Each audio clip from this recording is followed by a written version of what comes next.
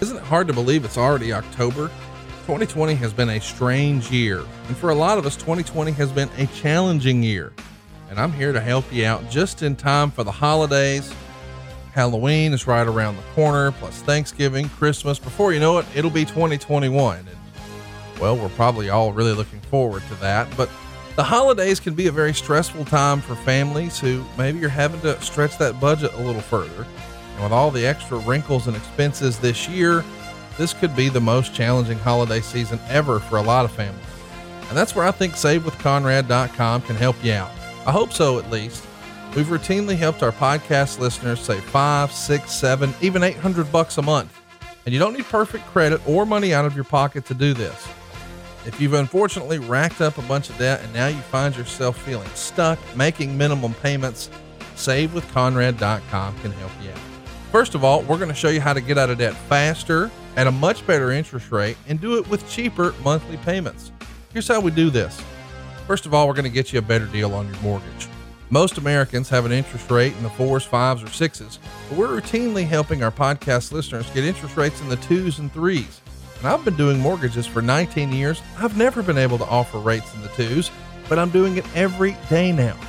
And I'd love to run the numbers for you and show you how much you can save by taking advantage of these historic rates while we've still got them.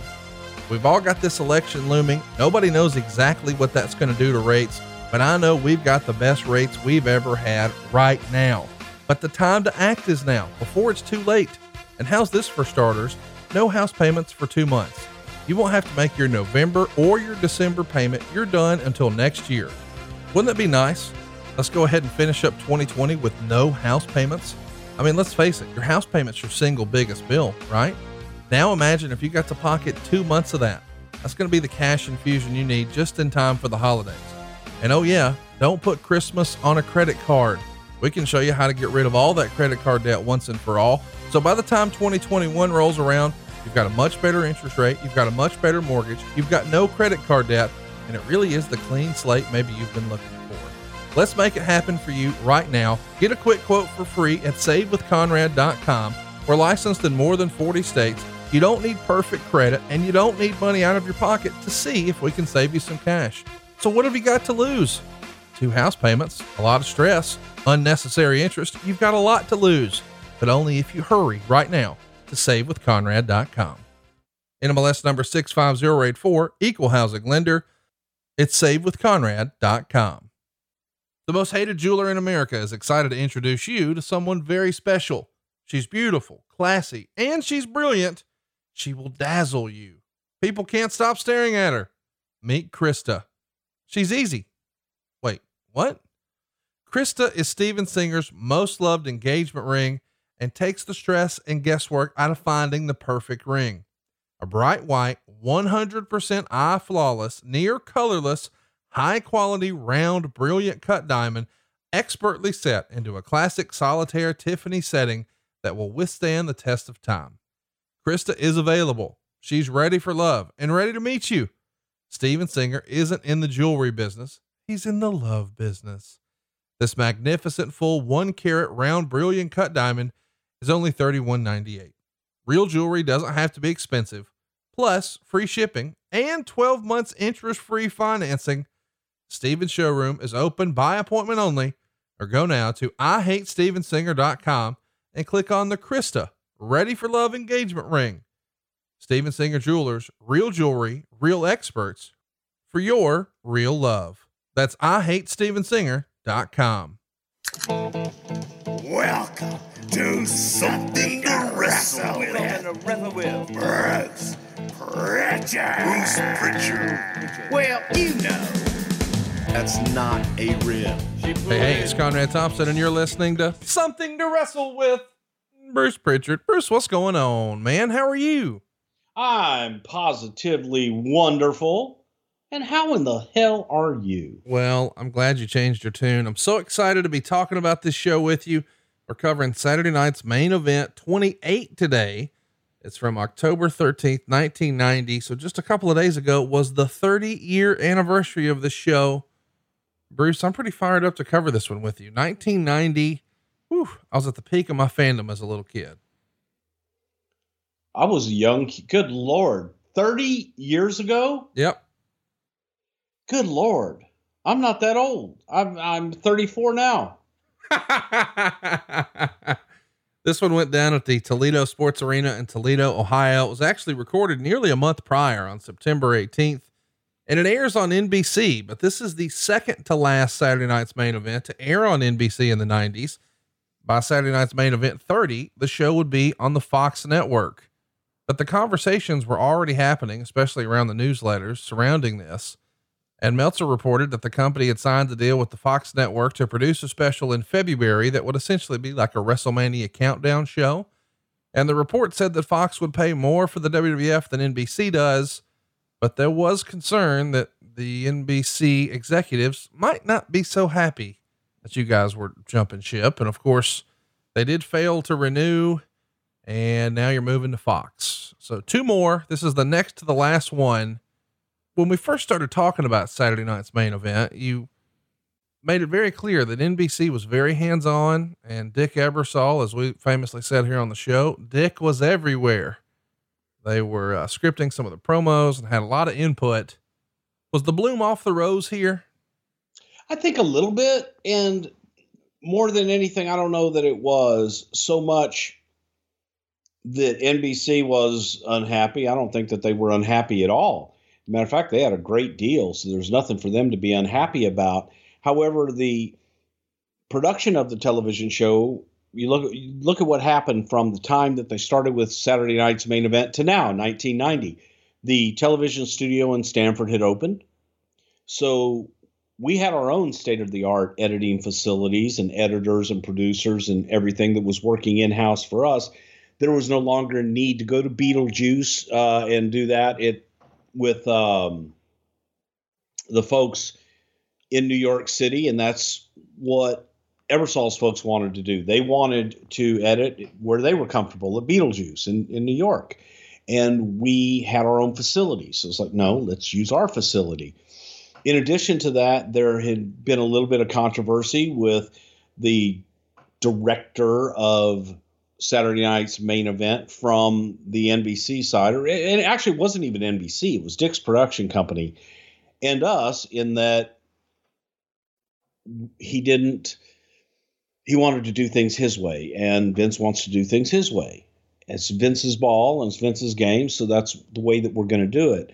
So we had gradually taking more and more control over of that product, where before it was on the production side of things and network side of things handled by Ebersol's production company, much more so than us. And now, as we have our own facilities and things are getting bigger and growing, we're taking a lot more ownership of it. And we're doing a lot more of it.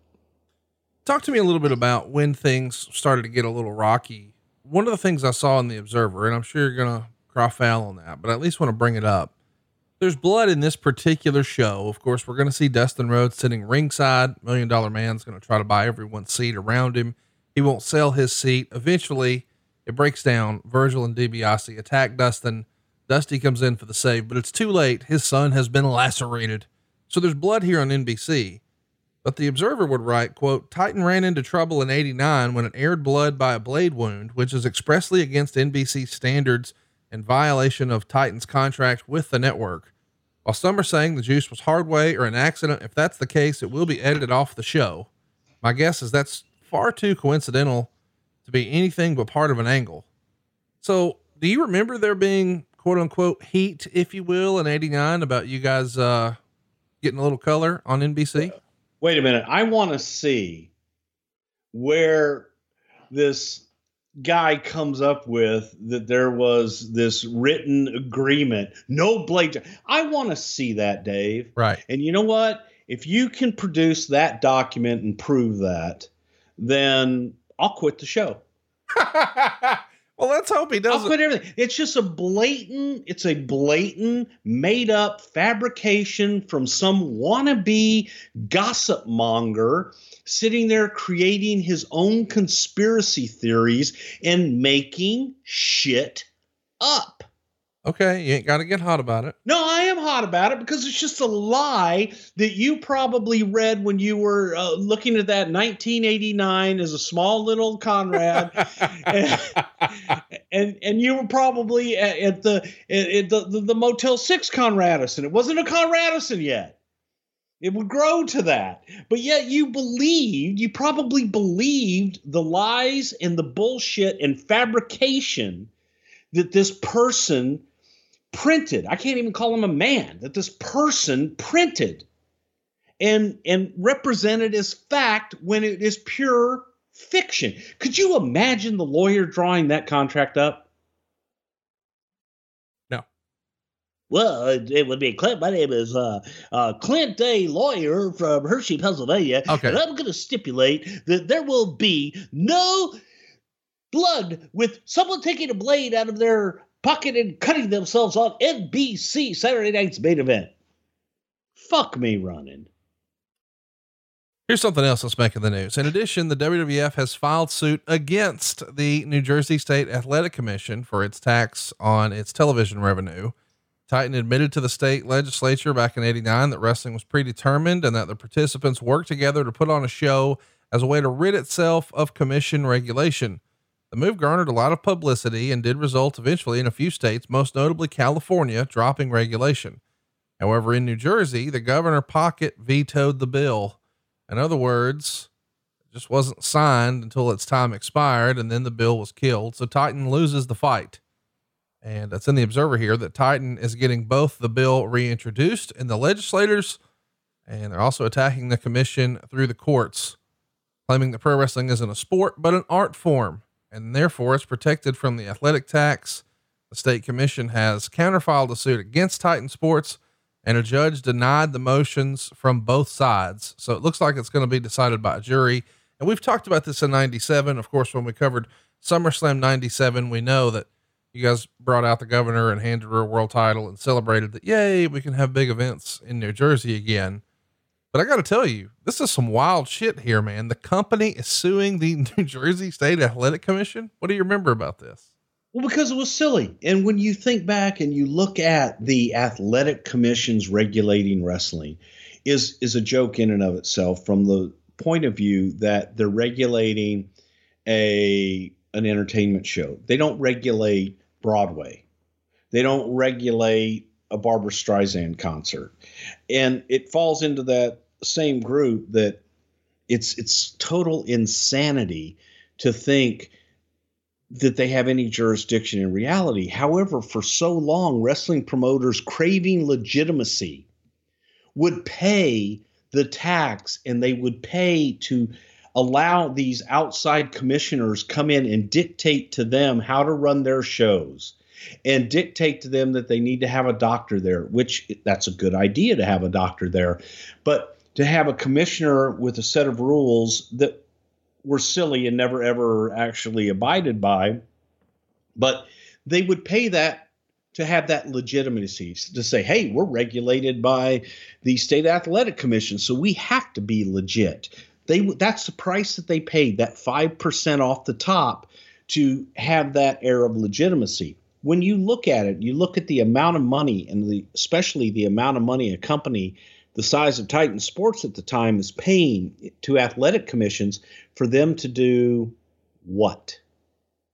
They did nothing. Now the athletic commissions are coming back and they're saying, well, if the event emanates from our state and you are getting revenue from this event emanating from our state, then that revenue also pertains to this event, and we want 5 points of that. It's not bad enough you're getting 5 points of the live gate there because of whatever fucking bullshit law there is, but now you want 5% of worldwide distribution and that you have no entitlement to at all. So it was a silly play by the state athletic commission, so much so that it's like, okay, you want to play this game? We'll make sure that you don't get anything from now on, because now we're going to expose you. We're going to come out and say, hey, again, let everybody know, Folks, this is entertainment. This isn't sport, never has been. They're predetermined winners and losers. And what we do here is tell stories and entertain people. This is not a physical competition. This is art. This is a play. This is all written. So you know what? Forget about the 5% that you would have gotten on live events. You're not going to get anything now because you don't deserve anything. We played the game enough. Now they got greedy, and their greed is what eventually costs them their revenue for the state and also a lot of jobs on their side. It can be a little frustrating, especially if you're in a hurry or running late, to find yourself at a railway crossing waiting for a train.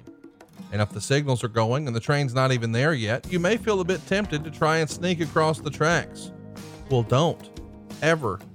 To the naked eye, trains often appear to be further away and moving slower than they are, and they can't stop quickly. Even if the engineer hits the emergency brake right away, it can take over a mile to stop. Over a mile to stop. By that time, it's too late, and the result is a potentially deadly crash. The point is, you can't know how quickly the train will arrive. The train can't stop quickly. Even if it sees you, it ends in disaster. If the signals are on, the train is on its way. And you just need to remember one thing. Stop. Trains can't. Let's talk about some other jobs coming up here. The next big pay-per-view event, of course, in this era is Survivor Series, and it's going to feature all 8-man tag team elimination matches.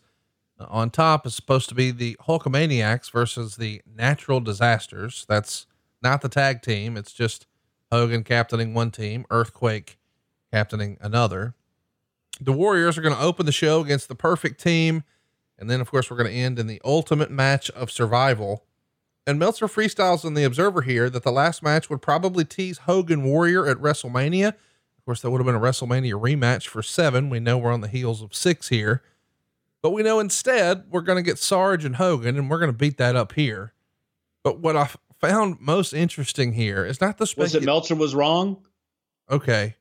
Tickets for this show, Survivor Series, a pay-per-view, $22, $19, $15, and $9. Family friendly. For real. For real. It's remarkable. And we should also talk about house show business since we're talking about ticket sales. This is an interesting time in the business, and there's going to be an overarching theme of this show as we cover it. We're coming off the hottest the company perhaps ever was, and now it's not quite there. And people are going to sort of freestyle, whether it's Wade Keller or Dave Meltzer, that they're not exactly going to call Warrior a bust as a draw, but it's disappointing from when Hogan was on top. Here's an example. The company ran their first show at MSG in months on September 21st and drew under 12,000 folks. That's roughly $185,000 gate in what was described in the Observer as a poor show. But by the standards of the day, it's the 4th largest show since WrestleMania. On top, it's Ultimate Warrior and LOD taking on Demolition. If you had to go back and think back to, say, the fall of 1990, do you think Vince was considering the move from Hogan to Warrior to be a bust or a flop, a disappointment? I don't know that at that time that he was really looking at it as a flop per se, because you're looking at if both sides. So let's say, for example, that Hogan and Warrior both weren't drawing, then you would have looked at it as a flop. I think it was an experiment to look at from the point of view of, is there someone else? Is there another attraction that we can get to the point of being as viable as Hulk? And Hulk was still an attraction, and people were still paying to see Hulk. And the argument was made that a lot of people thought, well, shit, it's hard to give Warrior that flunking grade, if you will, when Hogan's still active. Right. Because now I've got a choice. The truer test probably would have been take Hogan out of the equation and see how Warrior draws on his own. Given a choice, I think that people preferred Hulk. Well, they definitely did. And they did run shows like that. And we're going to break down some of the differences here that really stuck out to me. But this is the era, because this is important. You know, for years at this point, you guys had been running not just A and B towns, but A, B, and C towns. You were running 3 shows a night. And Meltzer would freestyle that perhaps you didn't have enough talent to really make that 3rd show profitable. So when you decide to kill the 3rd show and just go to 2 touring shows, you're going to have Hogan on top of one. You're going to have Warrior on top with the other.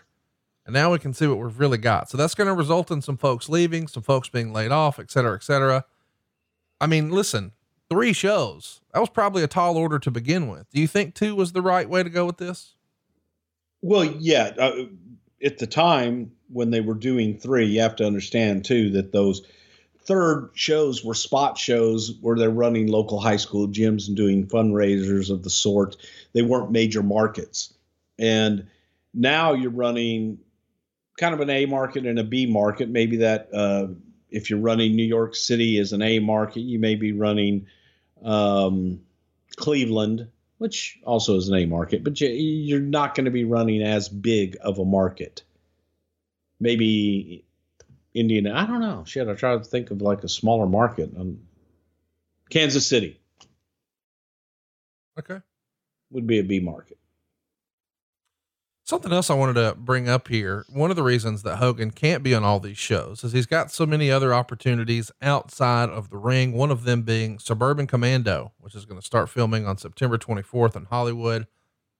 And reportedly New Line Cinema offered a role in the film to comedian Richard Belzer, who we all know was famously choked unconscious by Hulk Hogan on Belzer's show.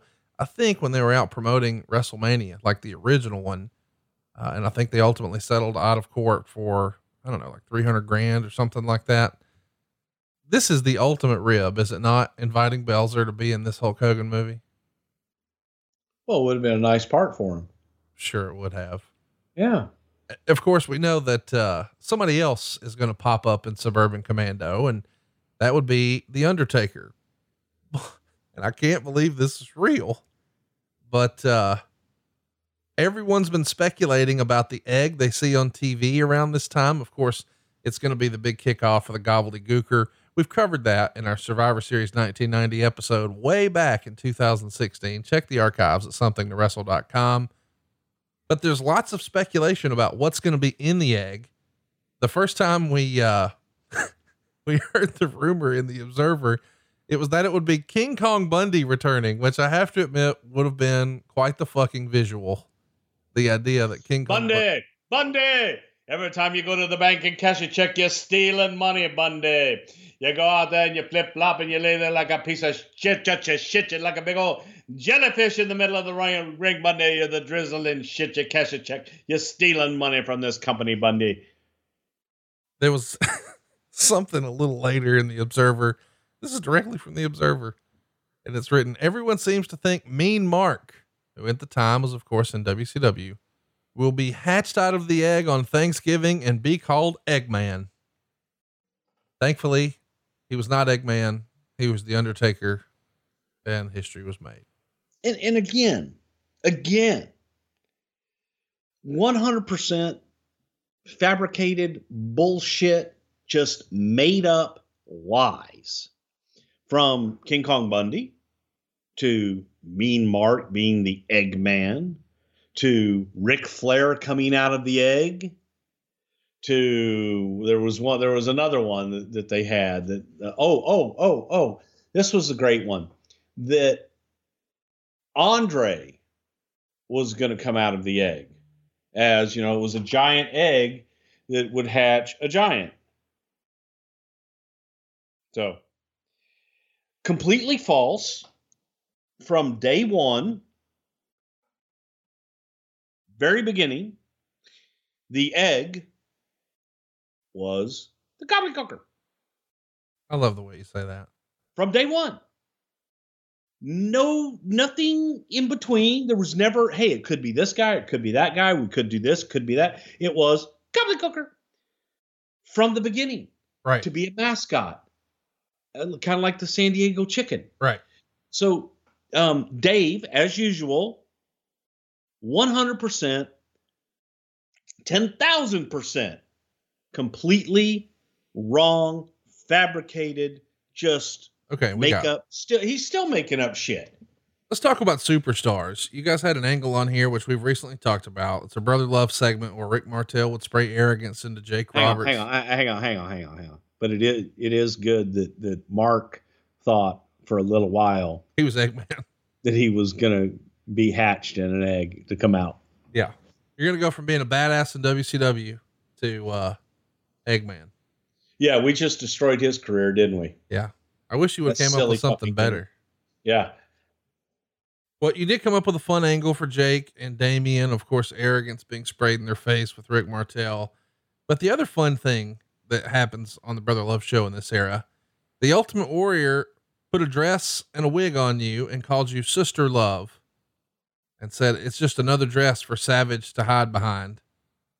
What do you remember of this segment that we sometimes get tagged on online? I thought it was very mean. I thought it was unprofessional and very, very mean. I was a very nice guy and I didn't deserve to be treated that way. It was actually a lot of fun and I enjoyed doing that shit. I enjoyed the diaper stuff with Piper. Yep. And the shaving kit. And this was one that I actually enjoyed with Warrior, with the whole wig and the Sister Love stuff. And I wanted to do like a big giant bra with all kinds of stuffing popping out over the top and shit like that and have more fun. Of course, he didn't want to. He didn't want to do. It's like, if you're going to do it. Do it. Yeah. Just let's get ridiculous, man. You want to go fucking crazy? Let's go fucking crazy, man. But it was actually, believe it or not, that was a lot of fun. And it was something to do, being tied to Savage and all that other shit. And it was go do that before I got serious with Taker. Another thing that popped up in the news that I'd never heard about, Meltzer would say, backstage in Oakland, there was a fight between Kurt Hennig and Boris Zukov.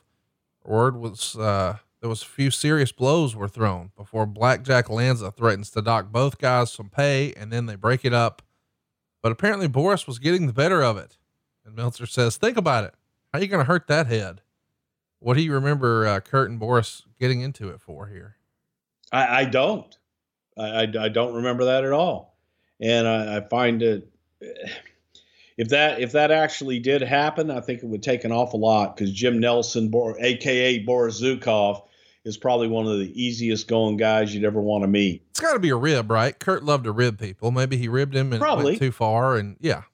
Now that I could see, and I could see just pushing Jim to that point where it was like, fuck you, Kurt, and Kurt bowing up and neither guy backing down. But hey, here's a true statement that, Dynamite Dave actually made. You couldn't hurt that head of Boris Zukov. Let's talk about something else that's happening in this era. We should mention that, the fight with Crockett is over. He's out of the biz now. There you go. Crack a cold Miller Lite. Hey, by the way, since we're talking about cold beverages, you got some special deliveries at the HQ recently. You made a plea for help here. And boy, did our listeners hear something to Wrestle Army. Did they come out and force for you or what? Holy shit. Okay. The greatest beverage in the entire world, Sobe water, blood orange mango, the single greatest beverage ever made, great nectar to mankind. You can't get it up here. And a Pepsi representative that actually DM'd me and said, hey man, they don't make it anymore. But you know what? The something to wrestle with Bruce Pritchard listeners. By God, they don't take no for an answer. You know why, Conrad? Because there's three kinds of people in this world. There are those that try. There are those that give their best shot. And then there are those that listen to this podcast and love us, and they do whatever the fuck it takes. Okay. So imagine the delight when my assistant is, I don't know, she's maybe like 3'4", but she comes in and she's like, oh my God, there are these huge heavy boxes. And she brings them in and puts it down and says, what is it? And I lift it up and immediately I knew. Yep. Boxes of Sobe water, of blood orange mango Sobe water. Mike Kolb, okay, mentioned him a couple weeks ago, right? Yep. Yesterday he sent me another care package. I love you, Mike. Dave Riney. A humongous box. I love you guys. And as sad as it is to say, I'm drinking my way through it too, because I've been jonesing for it. Matt Miller sent me a humongous, beautiful care package. I love you guys. I appreciate you. Can't forget Lenny Bakken was the first one. He's got my home address, so he sent it home, but the rest of them came to the office. So it was, you can't imagine, my refrigerator is stocked full. And I am one happy camper because midday I break into it. It's like, when you go to happy hour and you have that first beer. That's how I am with my Blood Orange Mango Sobe Life Water. Absolutely, positively love it. And let's go ahead, and since we're like in a thanking thing right now, I want to thank everybody that contributed to the GoFundMe for John Paul Shelnut. He's still a long way from his goal and still needs an awful lot of help. John Paul Shelnut suffered a stroke. Dear friend of the show, dear friend of mine for many, many years, Conrad's, and we love him to death. The left side of his body is paralyzed. He has no feeling. He's having a hard time. He's in a rehab hospital, but they're kicking him out. Insurance is only going to pay so much, and he is going to need an awful lot of help because he can't work.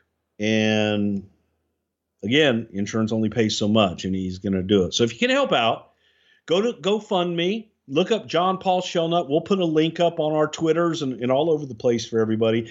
But every little bit counts. And when I say I can't thank you guys enough, I can't thank you guys enough because we were the only ones plugging it on our show. And JP's got some famous friends that we blew everybody out of the water. Because it was the listeners here on this show that left a note saying, hey, we love this show, so we love John Paul and helping him out, and I can't thank you enough. And if you can, please GoFundMe John Paul Shelnut, a wonderful guy. He just needs some help right now. And that's what we do, is we help, and we help those that need it. And to all you guys, can't thank you enough. Absolutely. And we hope he's doing better sooner rather than later. Let's talk about something that's happening with counter programming. I stopped there because we wanted to thank everybody who helped with the Sobe water, but Crockett's out. Now it's Turner, but we're still head to head whenever we get a chance. And you're actually gearing up for a battle head to head with the NWA on October 27th. This time it's going down in Chicago, and the WWF is going to be at the Horizon, which will be head to head with the Halloween Havoc pay-per-view. And they're going to have, well, as you know, they've got Sting and Sid Vicious on top, and well, lots of interesting stuff on the undercard, but you guys are counter programming it and putting out some big stars. Ultimate Warrior versus Randy Savage, Dusty Rhodes versus Ted DiBiase, Bossman versus Rude, Tito Santana versus Barbarian, Davey Boy versus Haku, Hart Foundation's on the card against Rhythm and Blues. Either way, you're not exactly loading the show up because there's no Hogan, but still, you're counter programming a pay-per-view. This is, interesting. And I want to talk about it. You've got, Crockett out of here. Does Vince just still have a burr in his saddle about any wrestling promotion running pay-per-view and he wants to counter program it just because? No, it's competition and it's business. So you want to go head to head? Let's go head to head. We've done that a few times. Well, they did the same thing. It's business. Well, here's the thing. They weren't going head to head. You made them go head to head. That's what I'm trying to pull out. No, we didn't. Nobody made them go head to head. That was their choice. What, to run a pay-per-view? Yeah. But they announced before you. Says who? Oh gosh. Okay. Let's keep it going. What, Dave Meltzer said that? All right. The most hated jeweler in America is excited to introduce you to someone very special. She's beautiful, classy, and she's brilliant. She will dazzle you. People can't stop staring at her. Meet Krista. She's easy. Wait, what? Krista is Steven Singer's most loved engagement ring and takes the stress and guesswork out of finding the perfect ring. A bright white, 100% eye flawless, near colorless, high quality, round, brilliant cut diamond, expertly set into a classic solitaire Tiffany setting that will withstand the test of time. Krista is available. She's ready for love and ready to meet you. Steven Singer isn't in the jewelry business. He's in the love business. This magnificent full 1 carat round brilliant cut diamond is only $31.98. Real jewelry doesn't have to be expensive. Plus free shipping and 12 months interest-free financing. Steven's showroom is open by appointment only, or go now to IHateStevenSinger.com and click on the Krista Ready for Love engagement ring. Steven Singer Jewelers, real jewelry, real experts for your real love. That's IHateStevenSinger.com. Let's talk about Herb Abrams. He's going to have the much anticipated debut of the Universal Wrestling Federation on September 24th in Reseda, California. A lot of people learned about this for the very first time earlier this year on Dark Side of the Ring. We've got an incredible 425 fans on hand. And I can't wait to talk to you about what you thought of this guy coming out and advertising Steve Williams, Paul Orndorff, Blair, Danny Spivey, Colonel De Beers, David Sammartino. They've even got Bruno on commentary. Eventually they're going to promote Andre the Giant. This had to be something that was on your radar. What'd you think of this whole Herb Abrams experiment? You hear scuttlebutt, you hear everything. There were so many at the time, and so many throughout the years, from Eddie Einhorn and of course Vern, and just different people trying to get together. And we're gonna open up a promotion, and we're gonna be on TV. We're gonna get cable, and we're gonna put WWE out of business. If you are in business to put someone else out of business, that is the wrong reason to be in business. And if that's your ultimate goal, you will never win. And I think that a lot of people, that was Herb Abrams' mantra, was, I'm going to put Vince out of business, and I'm going to be the sole wrestling promoter, or what have you. And I don't think that it was ever really taken that seriously. It was another one of those, well, let's keep an eye on this, see what the hell they're doing, see if they have any talent. Is there any talent over there that we may be interested in? And that was how we looked at it. We looked at it as a place where guys that weren't being booked at either WWE or WCW was another place to find talent. So that's kind of how we looked at it. I don't think that there was ever any serious consideration, especially when they opened up with their grand debut and 400 people in the audience. The story of the night is they used an enhancement guy who wrestled under the name Davey the Observer Meltzer. Meltzer would say, which was supposed to be Abrams' knock at me. I only wish Vince McMahon would knock me the same way. Meltzer did a job for Williams, who shoved a piece of paper down his throat and poured a little dirt on him. Then, man, oh my gosh. I don't know why this is funny. I find it a little funny. Eventually, they get a kick out of this backstage, and I think Bruno helps talk him out of doing it again. But what'd you think of Davey Meltzer doing the JOB here, and Dr. Death sticking a sheet of paper in his mouth and pouring dirt on him? Well, if it had been held in the Tokyo Dome, it would have been 2.5 stars. Something else that popped up in the Observer that I'm interested in. Meltzer would write, a huge throng, estimated several thousand people, showed up on Saturday for a warehouse sale in order to make room for new inventory. I was told that everyone was shocked at the turnout and more security had to be added at the last minute. The wait to get into the facility, and they did have a few baby faces there like Dusty Rhodes, Jake Roberts, and the Bushwhackers, was said to be more than 3 hours. Do you remember this? If you had like insanity, it's genius. I guess the idea is, hey guys, come on down to the warehouse. We've got old dead stock and we're going to cut a deal. It's almost like a going out of business sale for a furniture company, right? Yeah. It was all these, the old t-shirts and posters and just everything that we had excess of. And we threw in some current stuff as well. But I remember showing up just kind of like, oh, hey, yeah, this will be interesting. Just see see how it's going, and pulling up going, holy shit. Got cops out there directing traffic and all this other crap. Had to pull around back to go in, and it was quite impressive to say the least.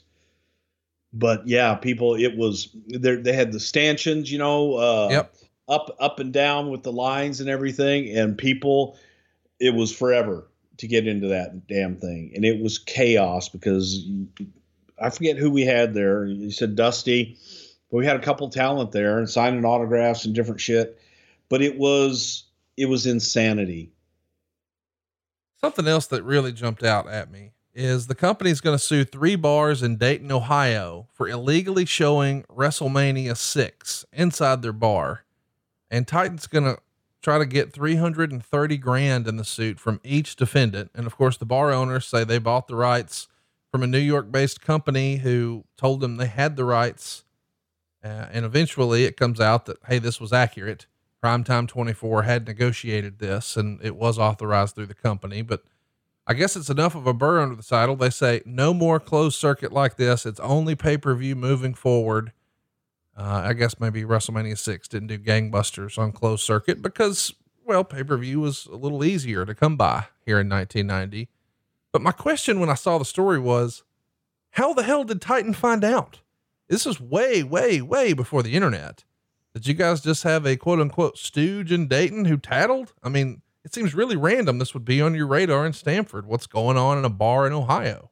Well, because it was the number of people that attended and the number of people that they had come in. And again, yeah, you've got people that get that information to you. You also have watchdogs out there ahead of time that are looking for anybody advertising the event at a reduced rate. So, for example, hey, come to the Conradison and watch WrestleMania, and it's only $15 a head. I see. When you're charging whatever it is, $24 a head on pay-per-view, or you have closed circuit, which by that time the closed circuit was almost non-existent. Yeah.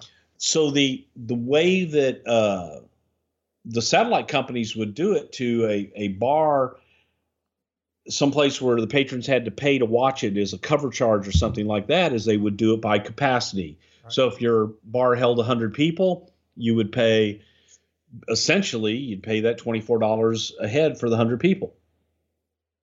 And then if it's 200 people, you do it per your capacity.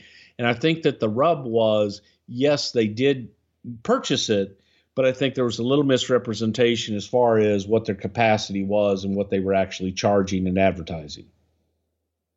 Meltzer would report in this era, Coco Beware had some sort of fight in a Holiday Inn bar in San Francisco on Saturday night, and he sent home from the tour. He would miss Sacramento and Fresno. Jerry Monty would substitute for him. Meltzer would say, no word if it's long-term. And you've told us before that what really gets Coco the axe is a fight overseas. Was Coco just a hothead? What can you tell us about Coco and his temper that seems to make the news with fights here and there? See, I never knew Coco to be a hothead.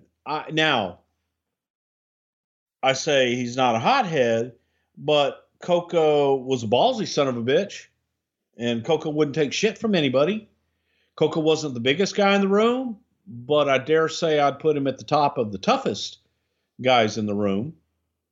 So I think that sometimes people looked at Coco as smaller or shorter in stature, but he more than made up for it with his toughness. So I just think that Coco was the kind of guy, from my experience, that he had to get pushed pretty damn far to fight. But when he did, you better look out because he will whip your ass. Something else that I want to talk about, because you mentioned it earlier, you brought it up, that, hey, here will be the real test of what the drawing capacity was. Meltzer would write, you know what kind of money Hogan means? Compare the California houses. With Hogan, they did $167,000 in Los Angeles, $105,000 in Oakland, and $95,000 in Sacramento. With the exact same crew, but no Hogan, they did $30,000 in Fresno. He's the biggest star in the business in 1990, and it's not close. No, it wasn't close. Not even remotely. And what had happened is over the years is I think that Hogan's drawing power just got stronger. They weren't tired of him yet. They were getting tired of him and they wanted something new. I just don't think that what we were giving them new is what they wanted. Meltzer really goes deep on what's going on with the house show business in this area. He says, because the house show gates have been fair for the past few months, Titan is starting to do localized interviews for the major markets. In fact, in this market, which has always been one of Titan's hottest, but the last two houses with Hulk Hogan haven't been anything higher than the previous houses without him. They even ran an angle for the market. Hogan was beating Quake by DQ everywhere, but here they brought out a video camera and, they do a whole angle here. And then Hogan does specific localized interviews talking about the last match and the upcoming match, almost like it used to be done. And Meltzer would say, give them credit. When a market they've made a ton of money in starts to struggle, they do the right thing in order to spark it back up. It may not work, but at least they're not just sitting there and letting it slide. The localized promos, that's something I do want to bring up because it's something we used to see a lot on TV and then it felt like it went away. Was there a time when the company was so hot that we felt like we didn't have to, we know something, brother, this Saturday night in the steel cage. And then when it starts to dip, you just adopt it again. Why did Vince move away from it in the first place? Did it make it feel smaller or less than, and not doing those localized promos makes it seem like a bigger deal? Or what's the rationale for pivoting in the first place? Well, I don't know. We never actually stopped doing localized promos. We changed the way and the format that we did the promos localized because we had an event center, for lack of a better term, and we had someone throwing to comments from everyone. You didn't hear Hulk actually say, well, brother, right here in Fresno at the Fresno Coliseum, I'm going to do this. You had Gene Okerlund say, hey, Fresno, Hulk is coming. Let's go to Hulk and tell us about what you're going to do to Earthquake. Well, brother, right here, Earthquake, you're going to get yours. And it was, Hogan's comments were generic, specific to the match. Right. The wraparounds, they always were customized. So it was just the way and the style and the format that we did it. And just, kind of went back and looked at, maybe it will mean more if the talent are speaking directly to the consumer. And we're talking about, here in Houston, Texas at the Sam Houston Coliseum, and mention people locally from the talent themselves versus the guy in the event center. Let's talk about this a little more. Meltzer would say the drop off basically started after WrestleMania. When it first took place, there were some that were just labeling it as a post WrestleMania drop off. Traditionally, the period prior to the big show and for the few months after, the live gates show a marked drop off. However, just as traditionally, when the big title changes hands, the first go around for the new champion is usually big business. That didn't occur this year. 2 years previously, when Randy Savage came out of WrestleMania as WWF champion, his matches with Ted DiBiase shocked everyone because they did huge gates nightly until it started fizzling in the latter stages simply because it dragged out maybe a month too long. This year with the Ultimate Warrior, who beforehand figured to be a better drawing champion than Savage, but he turned out nowhere to be close, and his first go-arounds were only decent business. But now summer's over, and whatever post-WrestleMania letdown that there may have been should be long over, but the box office blues are not. And Meltzer does a little freestyling. He says there's many excuses that have been given. It's hard to say what's valid and what's not, but nobody seems to think it's a temporary problem because they don't see anything on the horizon that's going to turn business around. And Meltzer says this problem isn't unique to the company, but they've almost been impervious to this, whereas the NWA had really struggled. And he even freestyles that maybe some of the problem is from pay-per-view. He says at this point, fans have been educated for 3 years that pay-per-views are no longer once in a lifetime spectacular, but in actuality, they're quarterly specials, which climax the storylines. And the house shows seemingly serve a lot less purpose and therefore have less interest. Do you agree with that? Do you think that on some way as pay-per-view became more common and more accessible, that perhaps it did hurt your live experiences? No, I don't. I completely disagree with it. It comes down to the the simple rule of if you promote something that they want to see and that they want to come out and see, they'll come out and see it. And at the time, we didn't have the distraction that would get people off their ass to come out and see it and support it. He also says the second big problem is the stars. Quote, Titan still has one star who can draw, and he can be counted on to draw, Hulk Hogan. But he says that Hulk is no longer an automatic sellout, even in the largest cities. And he says he maybe really was never an automatic sellout, but the last time at this point he sold an arena out was more than 6 months ago. But he's got a lot of outside commitments until the end of the year, and that's when he can come back and work a full schedule. But until then, they've got to figure something out. And they've seen some major erosion at the box office. And they also wonder if the Hollywood movies aren't a big hit, could that hurt his drawing ability inside this genre? And that's something I never really thought about. Did you guys think that if we tell you he's the biggest star in the world and we present him as such, then he is? But if we test the waters in the mainstream and it's, well, less than that, does it tarnish him a little bit inside this world? I don't know.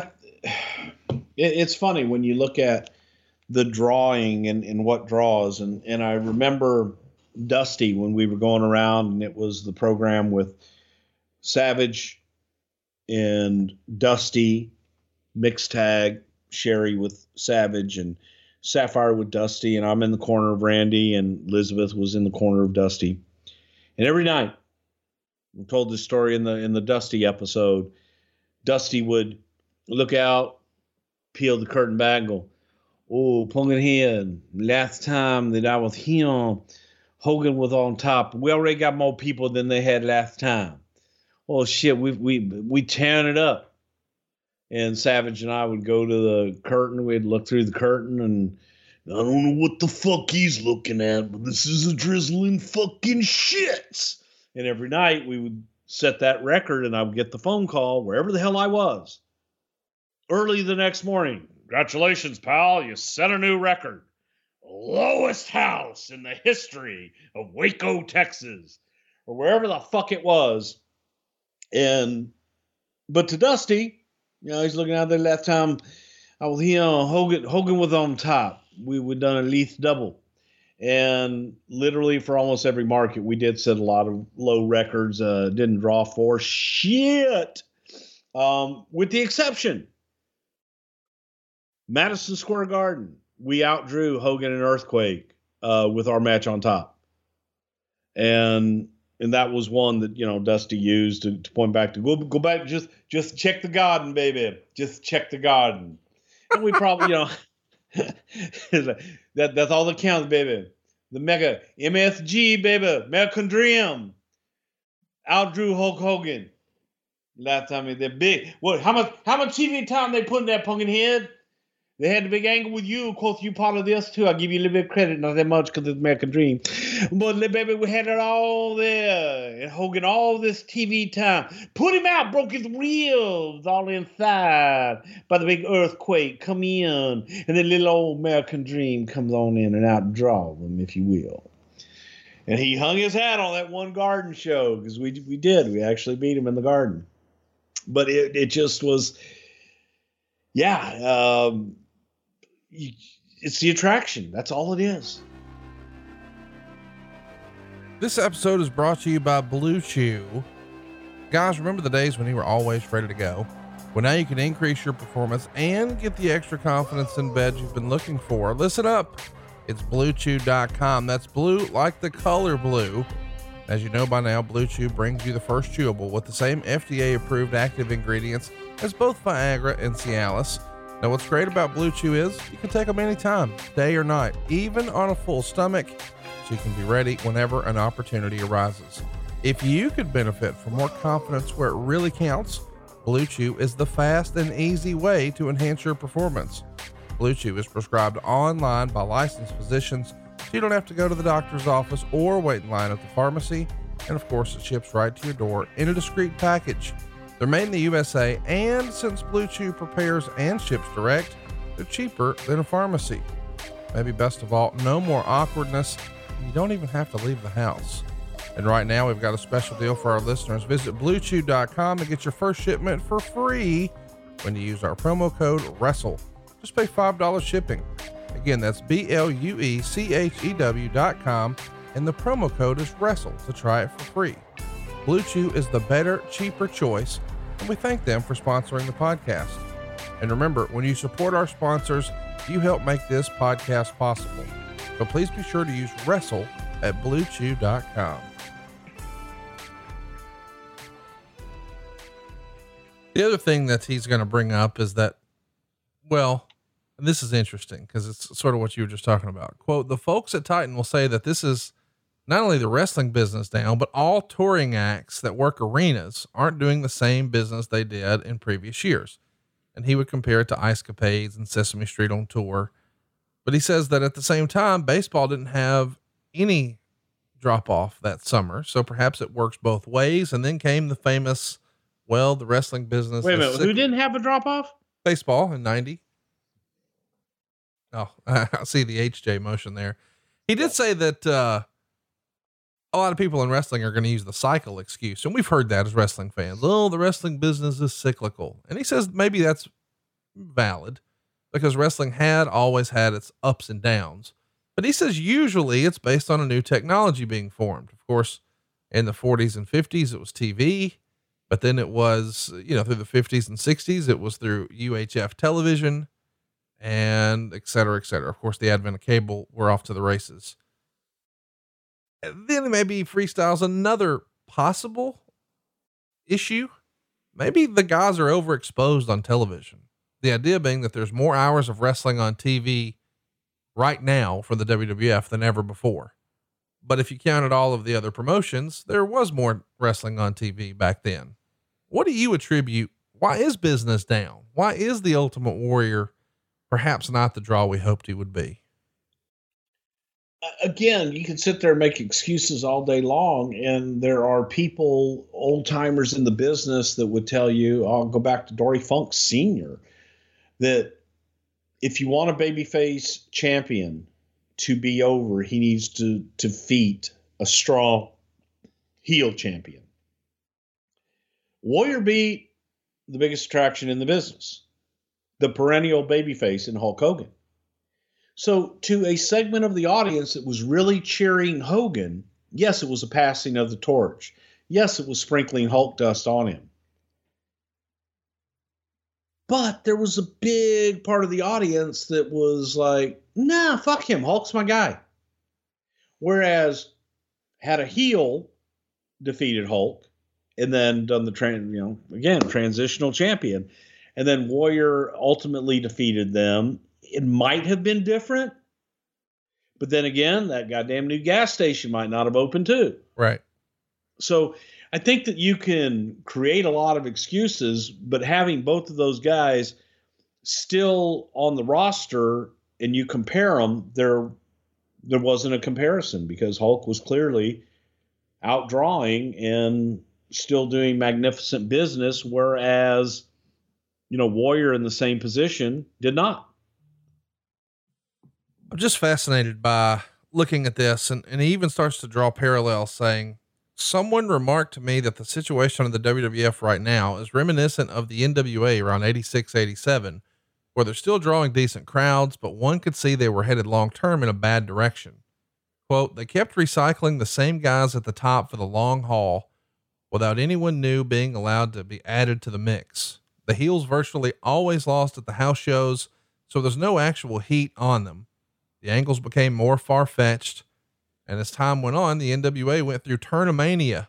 So baby faces were heels and heels were faces, which effectively confused everyone. And he says the company hasn't quite reached that state yet, but he does see parallels. Do you see any parallel? Do you think you needed more top guys or more guys to be moved up? I mean, he's freestyling here that a guy like Ted DiBiase, who was a great performer, he had done so many matches where he lost around the country that maybe he wasn't taken as seriously as he would have been just a couple years prior.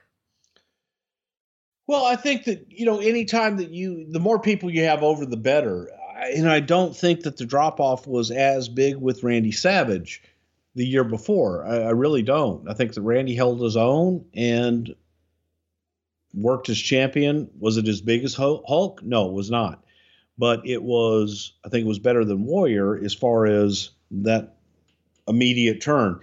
And that's why I kind of point to a little bit, Randy beat a heel in a tournament, but he beat the top heel really in the company at the time in DiBiase in the tournament to win the championship, and then went right into the program with DiBiase after that. So it was a hot program with a distinctive babyface and heel, and Hulk was out of the picture in the beginning.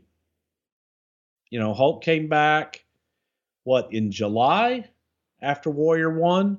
So Hulk wasn't really gone that long before he made his return. So it's just, I think you can make excuses all day long, but the bottom line comes down to they want to see Hulk more. Something else that you guys are going to do is you're going to bring back Roddy Piper, and he gets a lot of praise in the Observer for how he was doing on commentary. When he comes in, did you think he would do as well as he did? He's all over this show here, October 30th, 1990, Saturday Night's Main Event. Yeah, I did, because you go back and you look at the early work that Piper did in Georgia Championship Wrestling as Rod Piper when he first came in like 81, I think it was. My years are probably off. And Piper did color straight. Now he eventually got to that heel slant on things, and then, was rowdy Roddy Piper and started getting more into his character stuff. But I knew that Roddy had it in him to be that straight color guy. You add a little bit more Roddy Piper in, which is what people wanted. And I thought it would be very entertaining, and he was. Let's keep it going, because I'm excited to talk about something else. We know that Piper's here because, Jesse's out. The USA Today runs a story on October 8th saying that Jesse Ventura is going to run for mayor of Brooklyn Park, Minnesota, a suburb of Minneapolis where he lives. And he's going to take on an 18-year incumbent.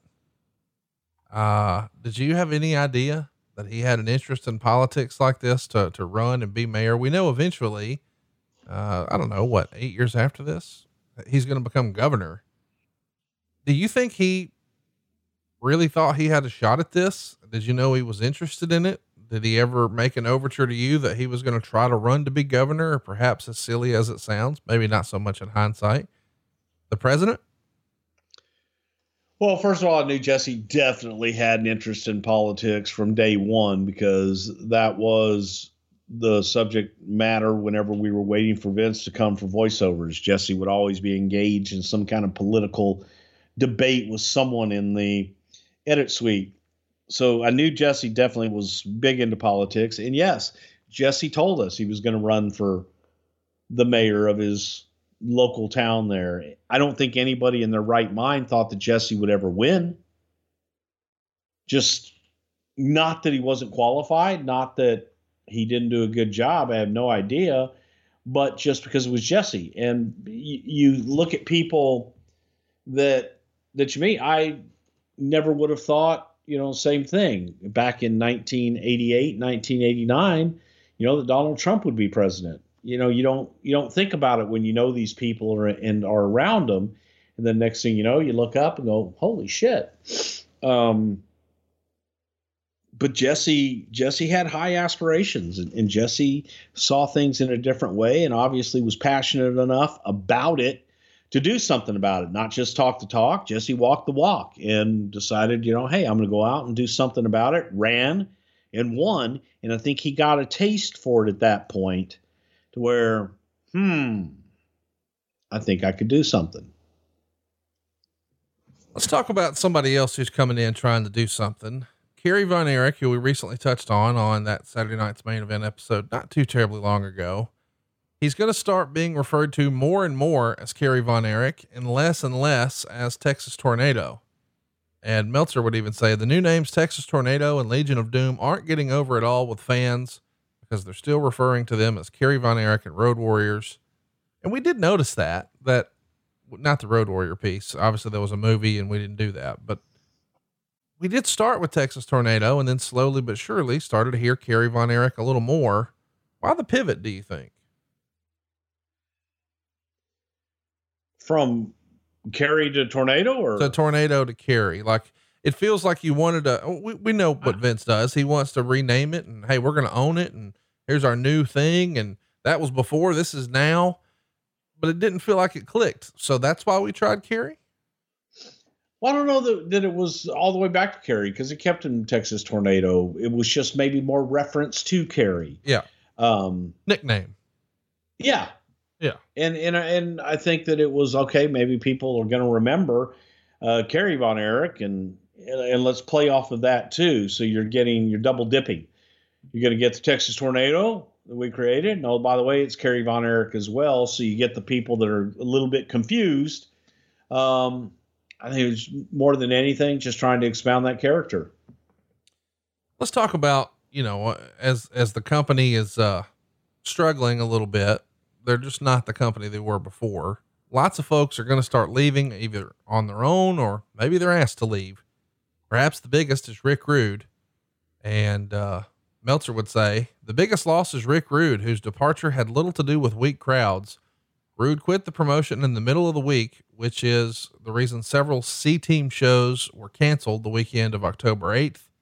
The early word was that Rude was simply holding out because he was unhappy with his SummerSlam payoff, reportedly 17 grand, but you can always take numbers like that with a grain of salt. And supposedly he and Vince had been at odds since he had a triceps injury and missed some house shows with the Ultimate Warrior. But at this point he's gone, and they even announced it on TV that, I guess Jack Tunney said that, Rick Rude had been suspended for all the remarks regarding Boss Man's mother. His mother's a whore. Oh my gosh. Listen to you. Chat me up though.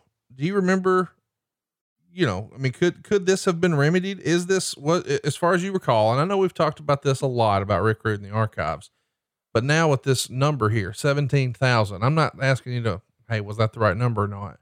But is that really what it comes down to? He was just unhappy with the SummerSlam payoff. Could Vince have said, you know what, pal, you're right? Because we've heard over the years, if guys would complain about their pay, they would go and ask for a meeting with him or JR. And sometimes they'd get a second check in consideration and say, you know what, you're right. Here's a little more. Was Vince worried about setting a precedent here, or was it beyond that and Rude just felt disrespected and he was out no matter what? Again, I think it depends on who you are and what the situation is. I have no idea whether that number's accurate or not, one way or the other. And there's always going to be talent from the beginning of time that feel that they are underpaid no matter what the hell they're paid. They could make and keep the entire house and somehow feel that they got screwed. Right. It's inherent in the business. So for Rick to feel that way wouldn't surprise me in the very least. For him to go to Vince and if Vince, he had a convincing argument, but that's between him and Vince. And if Vince felt that there was a compelling argument, then shit, I could see Vince giving him more money and saying, okay, yeah, you know what, pal, you're right. And here's a bonus. Or if Vince felt very strongly that what he got was fair in comparison to where he was on the card and what he did, then Vince is going to stand by his decision, and that's it. What's crazy though is when Rude leaves, he's got a year left on his contract. So for nearly a year, he can't go to WCW. He's just going to sit at home. It's just amazing to me that he makes this decision. Another guy who quits is Akeem. And Meltzer would say this one was more amicable. He just was tired of the road life and wanted to go home. So he did. And they speculate that he may try to take a stab at the UWF. And Meltzer would also say in the wake of those two departures, the big house cleaning that we mentioned that would have happened last week because of cutting down from 3 shows to 2 finally took place. The number of wrestlers dropped isn't known, nor are all the names known, but the figure is expected to be 15 to 20. And, yeah. Apparently there's a lot of moving and shaking here, including Jim Neidhart, Greg Valentine, Honky Tonk Man, with the idea being Neidhart and Honky are going to be kept around just so they can do TV. I think Neidhart was allegedly offered a spot as a color commentator. Honky Tonk is going to be doing some TV spots. But he thinks Jimmy Snuka, Jim Powers, Boris Sukov, Nikolai Volkov, Black Bart, Pez Watley, Jim Brunzell, Paul Diamond, Coco Beware, and Ron Garvin are all going to be gone. Blackjack Lanza and George Steele are no longer going to be road agents. There's a lot of moving pieces here. Maybe the most surprising one to me is Jim Neidhart, because he's still a tag team champion. This isn't the first time you guys had cleaned house. It's got to be painful anytime something like this happens. What do you remember about this round of cuts? Well, again, first of all, some of those names like Jack Lanza and Jim Myers, George Steele, that just flat out did not happen. Well, I think the concept was they just weren't making all the shows anymore. So instead of being on, I don't know the way you guys paid back then, but I've always been led to believe that if you're a road agent, you were on the road and then you got paid based on the house or however many matches or whatever. So perhaps they're just not going to be using them as much, which makes sense if you're going from 3 tours to 2. Yeah. But again, it wasn't, that was just one of those things. And house cleaning, as far as Akeem goes, he wanted to go and start a mortgage company in Alabama, I believe. Then the rest of them were just part of cut. Sometimes you got to clean house. That's business. And that's part of the business. Sometimes you've got to churn and shake things up. Volkov, he says, although he really doesn't work well, nor have babyface psychology down, was given an awful big push and a lot of big television time, but it just didn't seem to work. He describes Greg Valentine as being a perfect model Titan employee, does what he's told, never misses matches. They thought, maybe they'll find a spot for him. And Meltzer's going to freestyle here. It's hard to say how much, if any, real financial pinch the WWF is facing right now. And there's a lot of this going around because this is also the era where, although we're letting guys go, we're also starting the bodybuilding promotion, the WBF. And at the same time, we're working on a $9 million office, which we know is going to become Titan Towers. Is it tough to explain that to some of your legacy talent that, hey, we got to let you go, but check out this guy's biceps right here? It was a different business venture. So again, that happens in business when companies expand and venture into other businesses and what have you. Sometimes you've got to cut in one area to invest in another. And that's exactly what was happening. The offices, we'd outgrown the offices that we were in and needed to have bigger offices and different offices as well. So those are business decisions that happen every single day in business. And I think that even in 1990, that a lot of talent still had come from the territory days to where, the office in Tennessee is Jerry Jarrett's back bedroom, and the office in Dallas is in the sportatorium in a rat infested building. And they weren't doing the kind of business that Titan was in, where they were involved in merchandising and marketing and all of these other things. So to some may have been a little difficult to understand, but it was nothing more than, all right, we're going to expand. We're going to try this new venture, WBF. People felt the same way. Craziness about the XFL originally. So it's those kind of things are always going to be second guessed. Was I a fan of the WBF? Nope. Didn't get it. Didn't like it. But that's something I didn't understand. I'm sure the dirt sheet writer was awful gooey over that one because he likes his little bodybuilding things. Oh God, please stop that. What? Well, I just know, listen. Well, he likes bodybuilding, doesn't he? I'm not arguing that, but here's what I'm saying. I think it's natural, whether it's fair or not, that when guys get delivered bad news, they look to the owner and they see what he's doing. I mean, there's the famous story of everybody seeing Jerry Jarrett's house for the first time, which you've alluded to before. And, they're sleeping in their cars and eating raw potatoes. But here we're letting guys go, but we're also signing bodybuilders to a 6-figure deal. And we know that's going to operate at a loss. And we've got this new big shrine. And I could see how it would be a tough pill to swallow for some of the guys being let go. That's all I'm trying to say. Absolutely. Absolutely. But again, 6-figure deals, maybe Some of them had that, but the rest of that was over exaggerated. And that was perpetuated by dirt sheet lies and just people guessing. The other thing I want to bring up, and, it sort of jumped out at me. I think when all these layoffs happen, guys get nervous because it makes the Observer, and I'm sure you're going to poke holes in it, but I don't think we've ever talked about it. Quote, while this sounds like a time for the NWA to make a move, don't expect it to happen. While there are Titan employees who may be talking either formally or informally, it's no secret that Bobby Heenan seriously negotiated with Jim Herd a few weeks back. The Turner organization is feeling its own financial strain coming off the multi-million-dollar losses of the Goodwill Games, blah, blah, blah. Bobby Heenan talked to Jim Herd? That I had no idea. Did you hear of this? Nope. So you just freestyle. That's bullshit. I'll freestyle it because 99% of the shit that comes out of his mouth is bullshit. So why should that be any different? But I can't tell you one way or another, yes or no that it happened. I don't know. Never heard that. Let's talk about your old pal, Dick Glover. And let me say this too. And to that point, when Bobby did negotiate with WCW, I did know that. I knew that before Vince knew that, because Bobby and I were close, and Bobby did share those kind of things with me. So I think that if that had happened, I think Bobby would have confided that in me, which makes me doubt it.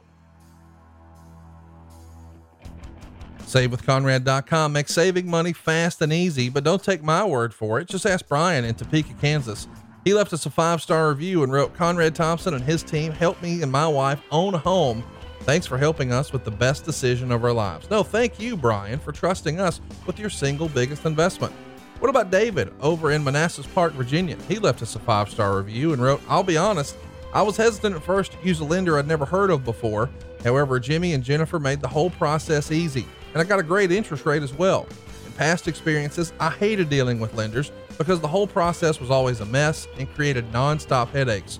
SaveWithConrad.com made the process streamlined and straightforward.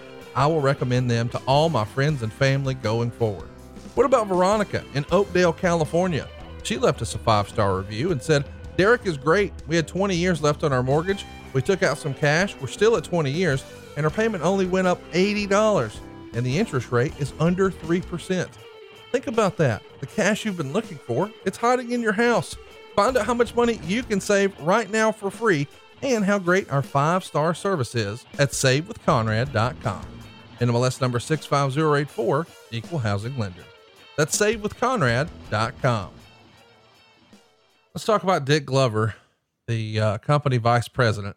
He's going to be with JJ Dillon. They're going to go visit in Japan, and they're going to bring along Akio Sato, who is the one-time booker for All Japan. He's going to be here as the interpreter.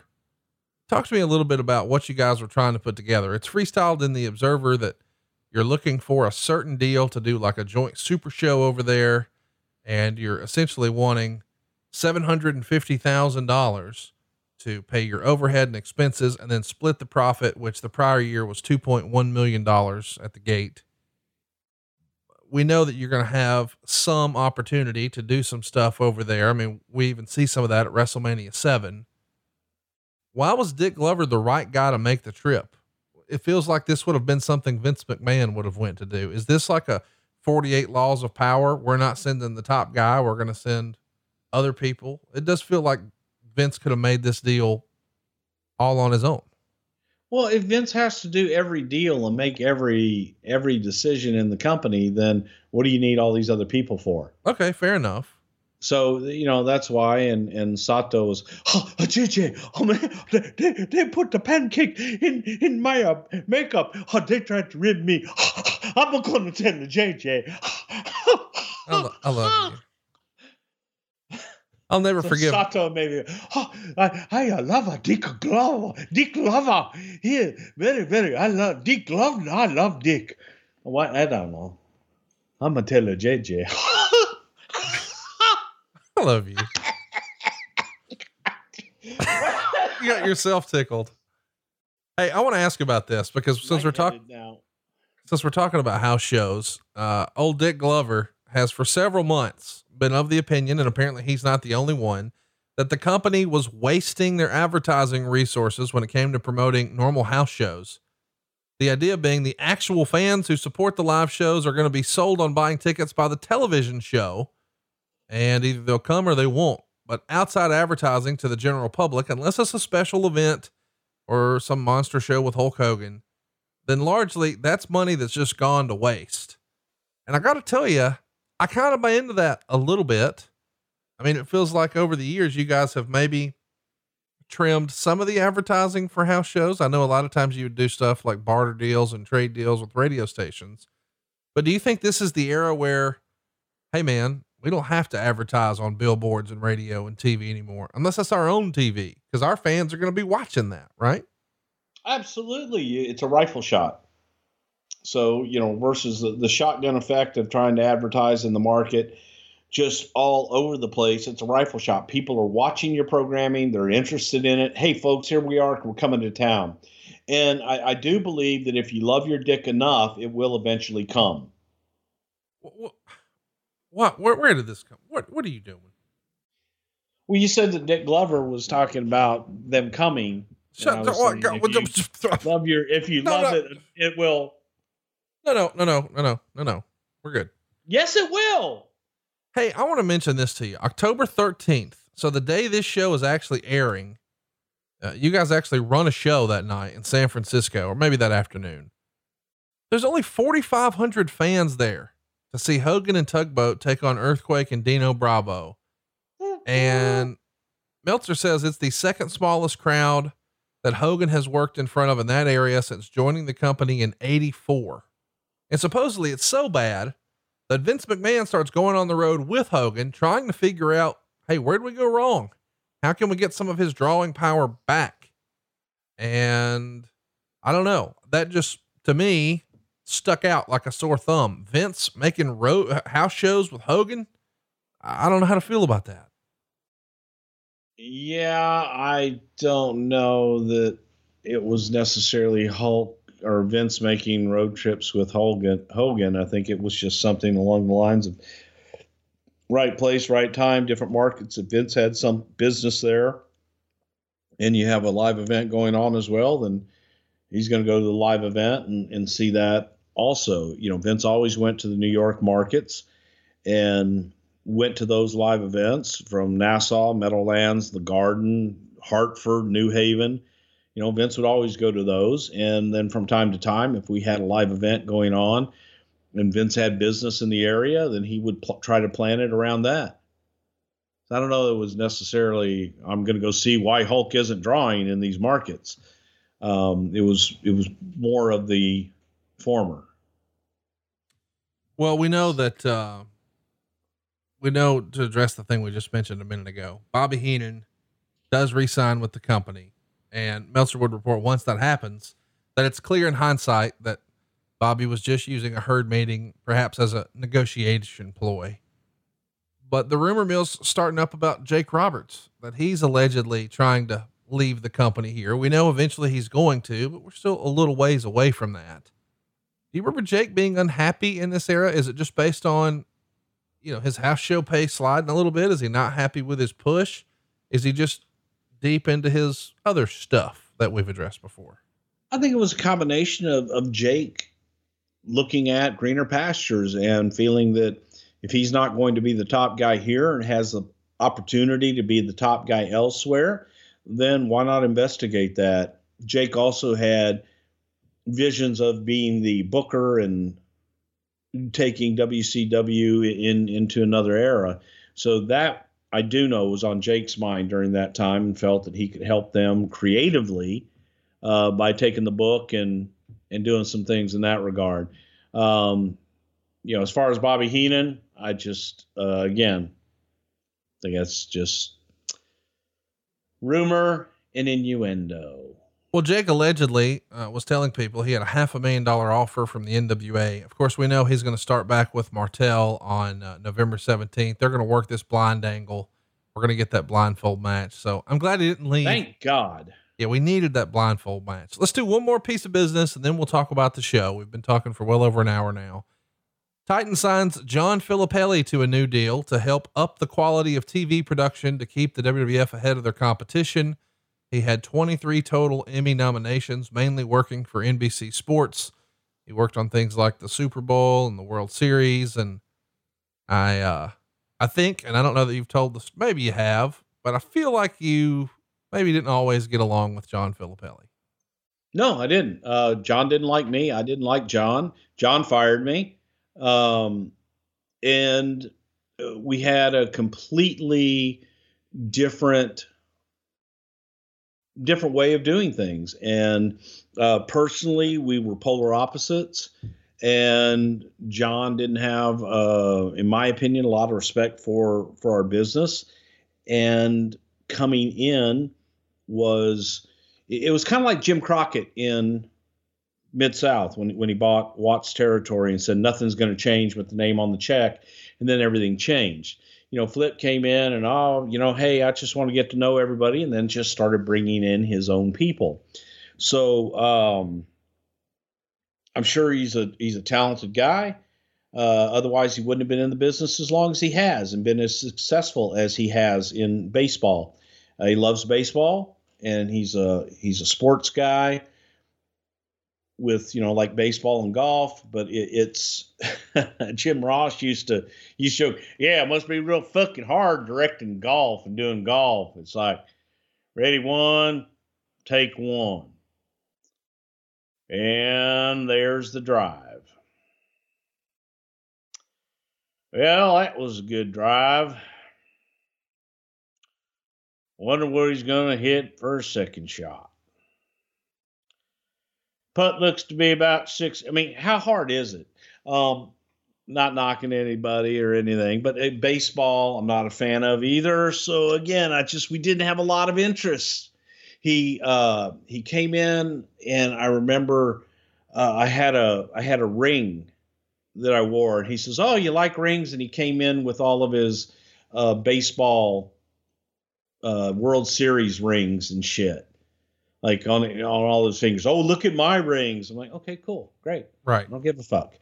Brought all his Emmys in. And again, the guy was an accomplished producer, and he was brought in as the executive producer to help in other avenues with the WBF, but also to take the product in other places. And Flip wanted to do it the network way and the way that he was brought up, which in the long run did not work out well for him, because he just wasn't. Any time that you would be introduced to someone, they would be introduced as a people person. Yeah. Pat and I used to look at each other and go, uh-oh, because that was usually the kiss of death. And Flip was introduced as a people person. So it just wasn't well liked by those in the studio for the most part. And he wasn't, or you weren't? Oh, both. Okay. Both. I don't think I was well liked, especially at that time in the studio at all. Listen, you're more self-aware now, and you've embraced fully that you are a heel and you can be cantankerous and difficult to work with. Did you make it hard for him to be there? I mean, were you difficult to work with? Were you intentionally immature and petulant at times, or was Absolutely. Okay. Yeah. And when you look back on it, yes, I was. At the time I was thinking, hey, you run it, man. You do your thing. I'll do my thing. And, I'm going to be over here doing my shit. You go do your shit. I'll help you however I can. But I was an asshole doing it. I didn't. You were divisive. I was. Okay. I didn't play well with others. Right. And I didn't do well when there was someone in between me and Vince. And it just that was difficult for me because I could. Let me just ask, I don't mean to put words in your mouth, but I want to ask, because I think I speak Bruce sometimes. Did you feel like, and you've never told me this, but who the fuck is this guy? He's a non-wrestling guy and he's going to come tell me what to do. I've been doing this for fucking years, not just here, but other places. And I know how this place works like the back of my hand. And now he's going to tell me how wrestling's done. Get the fuck out of here. Right. I think there was a big part of that. And especially because I was 28 years old and I knew everything. And you were making a lot of money and sort of had life like you liked it and just assumed it's going to be like this forever. This fucking goof, blah, blah, blah. Right. Exactly. And I didn't make it easy. And that is where I learned that you got to make it work. You got to make it work. You got to work with people, and you've got to give and take, and it can't be all give. It can't be all take either. Right. And it's got to be, you've got to work. It's no different than having a match and working with your opponent.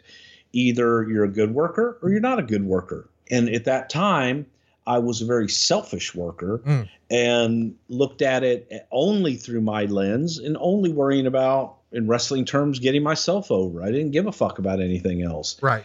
And thought that everybody saw it my way.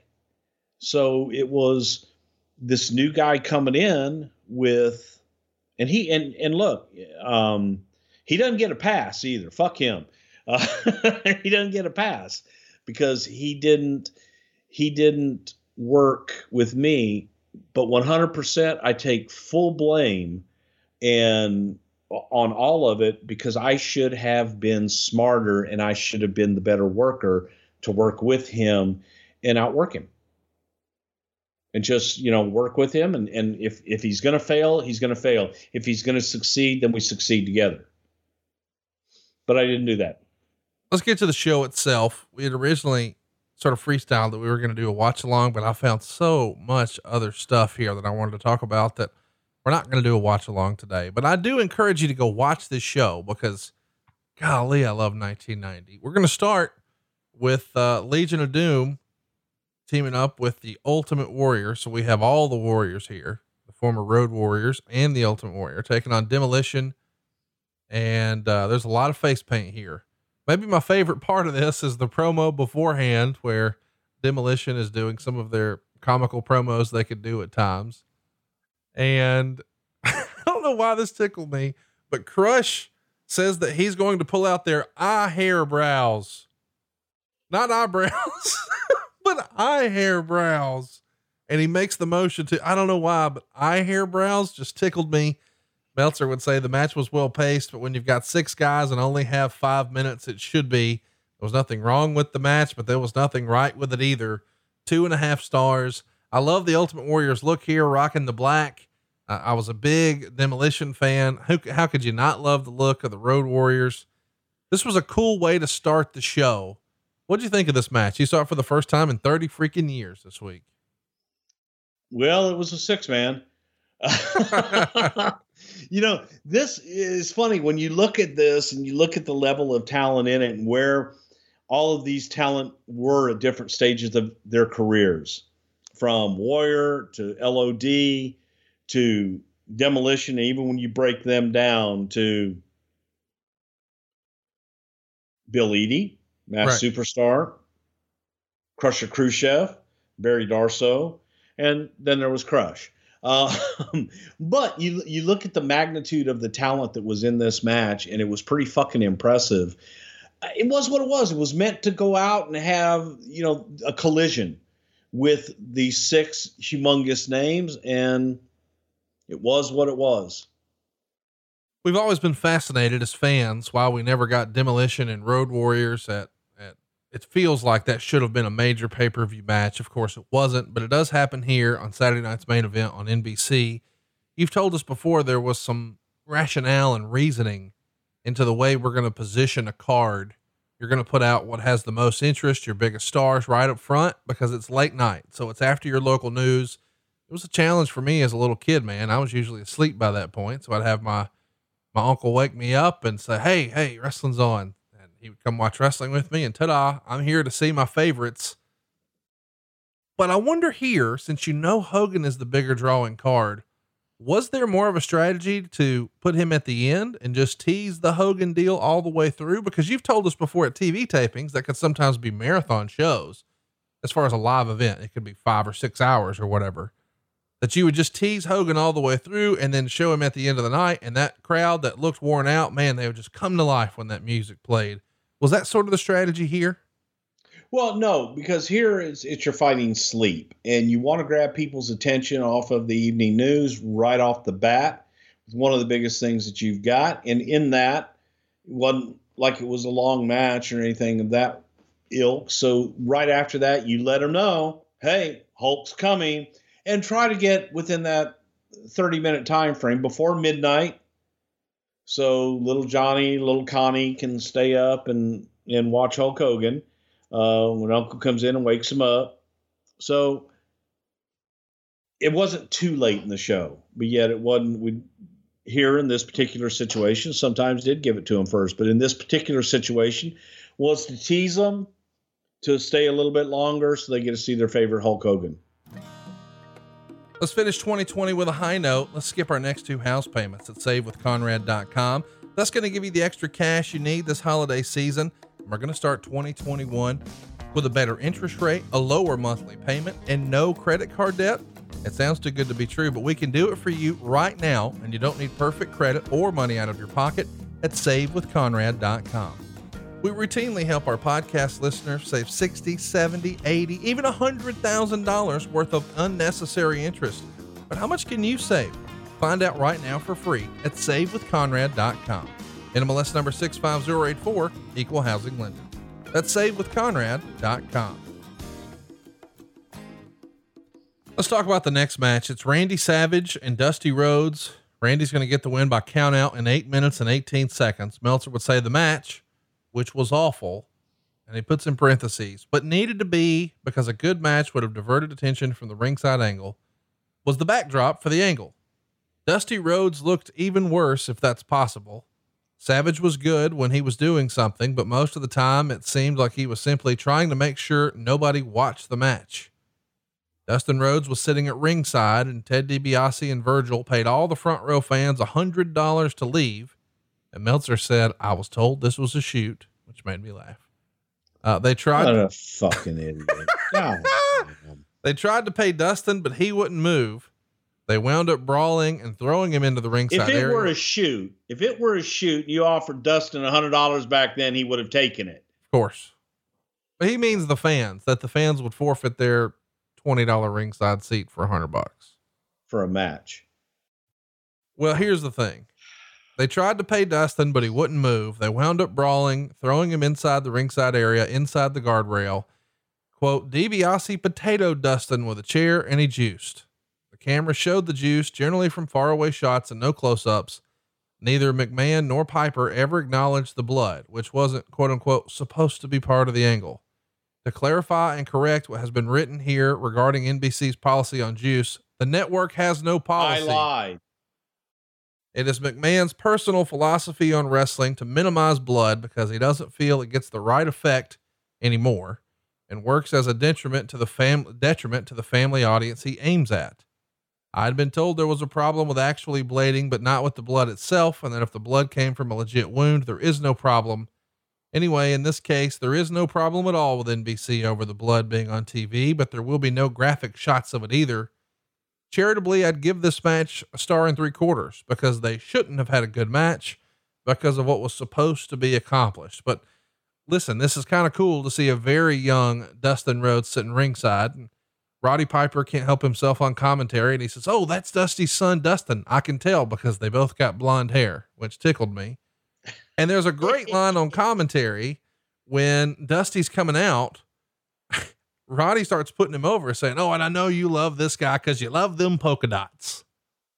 And Vince says, what can I say? I love polka dots. Right in the middle of the show. I don't know, considering how much we talked about this at the beginning of Something to Wrestle 4 years ago, that just tickled me.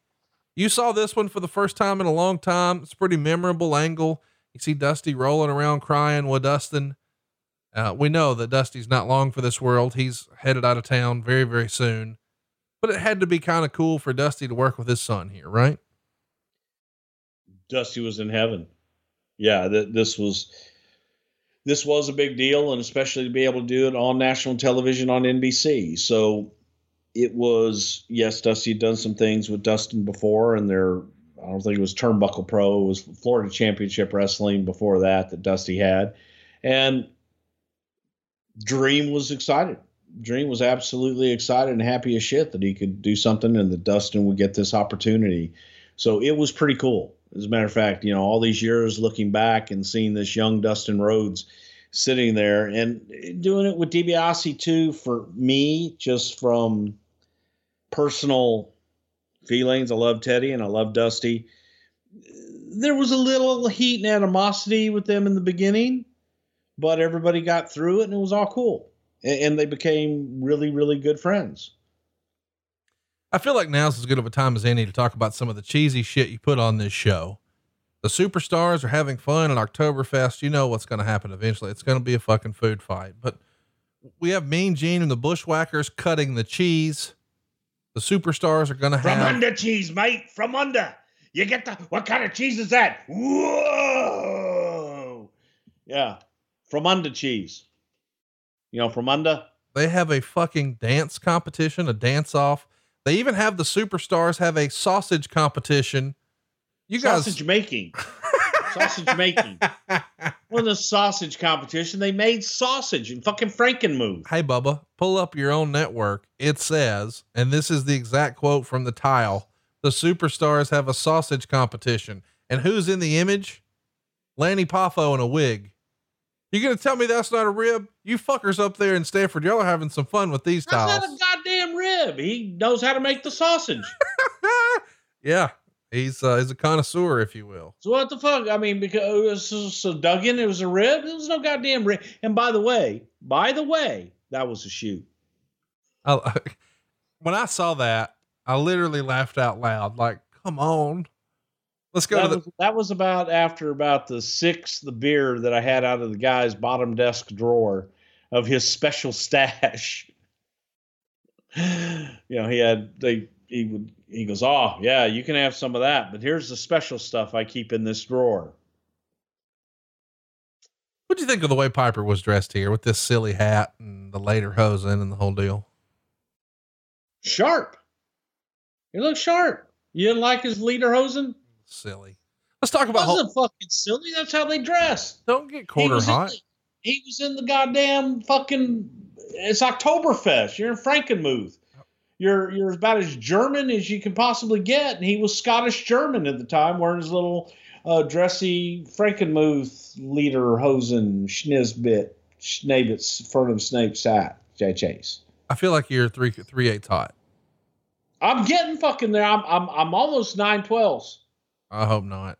Because I'm over here. I'm ciphering and I'm figuring, and you carry the one and follow the two, and that would have been 3/4, by the way, not 9/12. Greater UN. Hey, so let's talk about Hogan and Tugboat. Hogan and Tugboat are going to take on Honky Tonk Man and Greg Valentine. They go to a DQ in 6 minutes and 38 seconds. Meltzer would say words. Sloppy work with Tugboat in the ring most of the way. Do you smell a Tugboat turn several months down the road? There was a good heat since Hogan was involved. Hogan got the hot tag at 4.5 minutes. Jimmy Hart ran to the back to get Earthquake and Dino Bravo, but they were kept away from the ring by Pat Patterson, Rene Goulet, Jay Strongbow. So they were like mimes in a box trying to fucking get out of that goddamn imaginary box. Yeah. Meltzer did say most of these guys who came out could still probably outwork Bravo in this era. 100%. He says, anyway, they came back after Honky hit Tugboat with his guitar for the DQ and did the 5-on-1 on Hogan. Quake splashed him once, then went for the Earthquake finish, but Tugboat made the save with the guitar and ran all the heels off. He gives it 2 stars. So here's the thing I want to talk about here. This was filmed in September of 1990, roughly a month before it aired here on October 13th. At this point, did you already have in mind, we're going to do Hogan Tugboat, Sheik Tugboat at WrestleMania 7. Was it ever even considered? And you've said no before, but in this era, at this point, in this month, was it considered to be Hogan Warrior? Cause there's so many questions about that because of that promo that you ran at WrestleMania 6 and the poster that came out that you and I both have. It has both of their flags on the front of the LA Coliseum. Or at this point, did you already know no, we got a plan for Sergeant Slaughter because he's in the last match here and he's perfecting his noogie finisher. That's real. Have you ever had a fucking real noogie? Not one of them working noogies. I was wondering, do you want to give some noogies to all these dudes who sent you this soapy water? Don't worry. They're going to get thank yous. Chat me up for real. Where were you on the WrestleMania 7 main event in September of 1990? Did you have a plan A, plan B, and plan C? And what were they in order or whatever? Well, I can tell you that Warrior and Hogan was never in the cards at all, any way, shape, or form. Okay. The WrestleMania poster for WrestleMania 7 having Warrior and Hogan flags on the Coliseum. They were the two biggest stars in the company. That's it. Fair enough. So chat me up about Chic Tugboat. Where were we with that angle, at least in your mind here? Because it's even speculated in the Observer. Do you smell a tugboat turn several months down the road? It does feel like you planted some seeds, but then didn't pull the trigger, maybe got cold feet and pivoted to Sergeant Slaughter, who's going to help finish the show here. Did you see the match? Yeah. Okay. Wait a minute. You're saying the Slaughter match was that much better? The Slaughter match wasn't designed to be any better. It was just Sarge beating Coco. I meant Hogan at WrestleMania 7. Oh God. You think, fuck yes. I thought Hogan and Sarge at WrestleMania 7 was a damn good match. Oh, okay. Listen to it in the archives right now. Something to wrestle. Okay. I'm 11/12 hot. Oh shit. Fire. This is getting serious now. Fucking A it is. Chat me up But though. no, there was no Warrior Hogan. And I think in the back of Vince's mind, he may have kind of maybe still be thinking about Chic Tugboat. But at the same time, Sarge was back and it's like, okay, let's try this and see how this works. But it was still early to pull that trigger, and Sarge coming back, let's get him back in here and established as a heel. And the winds of change were in the air, put it that way. So you had who was second guessing it here? Is it Vince? Everybody but Vince. At least I can speak for myself and Pat Patterson and I wasn't working in creative on a day-to-day basis, but I know, I did talk to Vince about it way back then, and as well as Pat, and both of us were like, oh, Vince, I don't think that Tugboat's strong enough to do this and to pull this off. And the feeling was going from Tugboat to Chic Tugboat. And we say that's the working name, Chic Tugboat. I'm sure that we probably would have changed his name into, Chic Ayatollah, Fernum Snavitz, Ecapaces. Chic Ottman. Yeah. Something like that. But at the same time, it was, and I'm not going to say that I was the first one to say Sarge, but when Sarge was rumored about coming back, when you go back and you look in 1983, when Sarge left, he was one of your top baby faces. Him and Snuka, right? Fucking A, man. Sarge was as big as Hogan at the time. So from a babyface standpoint, and you had the two biggest baby faces from whatever, 6-7 years ago, but it was a big return with Sarge. And it was like the idea of the all-American hero in Sergeant Slaughter turning heel on Hulk Hogan. It just felt a million times bigger. Then add to that, again, speaking about Jesse Ventura, when they made it legal or not against the law to burn the American flag, and Jesse chuckling in edit one time going, yeah, wouldn't it be great if Slaughter came back and burned the flag?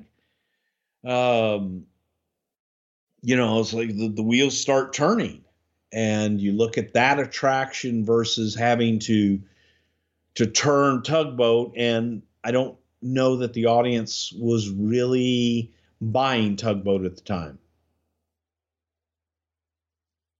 Well, yeah. I agree with that. I want to take a sidebar here because I had this discussion recently with all of our ad-free fans over on Discord. And when you become an ad-free member, you get access to a Discord and you can chat with us. And I saw an interesting post on social media this last week that says, hypothetically, if Vern went with Hogan as the champ, he doesn't come over. And of course, Flair and Dusty were still in the NWA doing their thing. And perhaps none of the Von Erichs had died and World Class was doing their thing. Who would Vince have went with as his top babyface? Would it have been Slaughter? I immediately thought, well, it's gotta be Snuka, but a lot of the folks on Discord thought, no, it's probably Slaughter. Do you think it would have been Slaughter 1A, Snuka 1B, or who do you think Vince would have tried to build around? Well, I think that Slaughter probably would have been the first choice. And I think that the second choice at that time, I could have seen Vince making a harder play for Dusty. Wow. That would have been something else. You know, you're talking 1983. Yeah. Late 83, early 84. So, you know, yeah, I think that Vince definitely would have gone with Sarge. And then a strong second to that, I could have seen him going back to Dream and saying, hey, look, just make a bigger play for him. Do you think if Dusty would have come to Vince in late 83, that perhaps we could have seen, and I know this sounds silly, Dusty Rhodes Rockin' Wrestling, and Dusty Rhodes would have become perhaps not the superstar that Hulk Hogan did, but certainly have an even bigger legacy than he already has, right? Yes, I do. I really and truly do, because Dusty had the charisma and the talk, and I could see Dusty on, you know, MVP. Cindy Lauper, baby, little Dick Clark, we're gonna be here and talking all this funky, you're funky like a monkey, and be in the video and all this bullshit. Did you just call MTV MVP? I said MTV. You said MTV. I said MTV. Well, yeah, MTV. MTV. Him and Mr. T, that would have been hilarious. I could just, yes.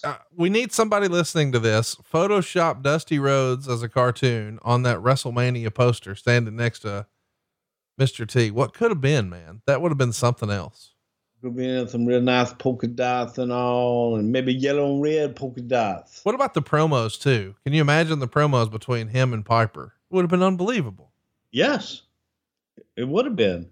Oh, you look at you and your little polka dots over there running around. Yeah, just a little floppy. Maybe that's why you can relate with the anyway. Well, come fantasy book the territory. Hey, you saw, but we announced earlier today, if I can do a humble brag, your brother, Dr. Tom, the most prolific wrestling trainer of all time, is coming to adfreeshows.com. We're going to do a thing with him, Bruce, called X-Ray, where you've maybe seen some of your favorite matches, but now we're going to take another deeper look at them. And almost like the NFL's answer to Gruden's QB camp, Dr. Tom is going to break down these classic matches and explain to fans what he sees through a wrestler's eyes, why that match was their favorite, breaking it down piece by piece. Is there anybody better to dissect wrestling and why it worked than your brother? Dr. John Richards.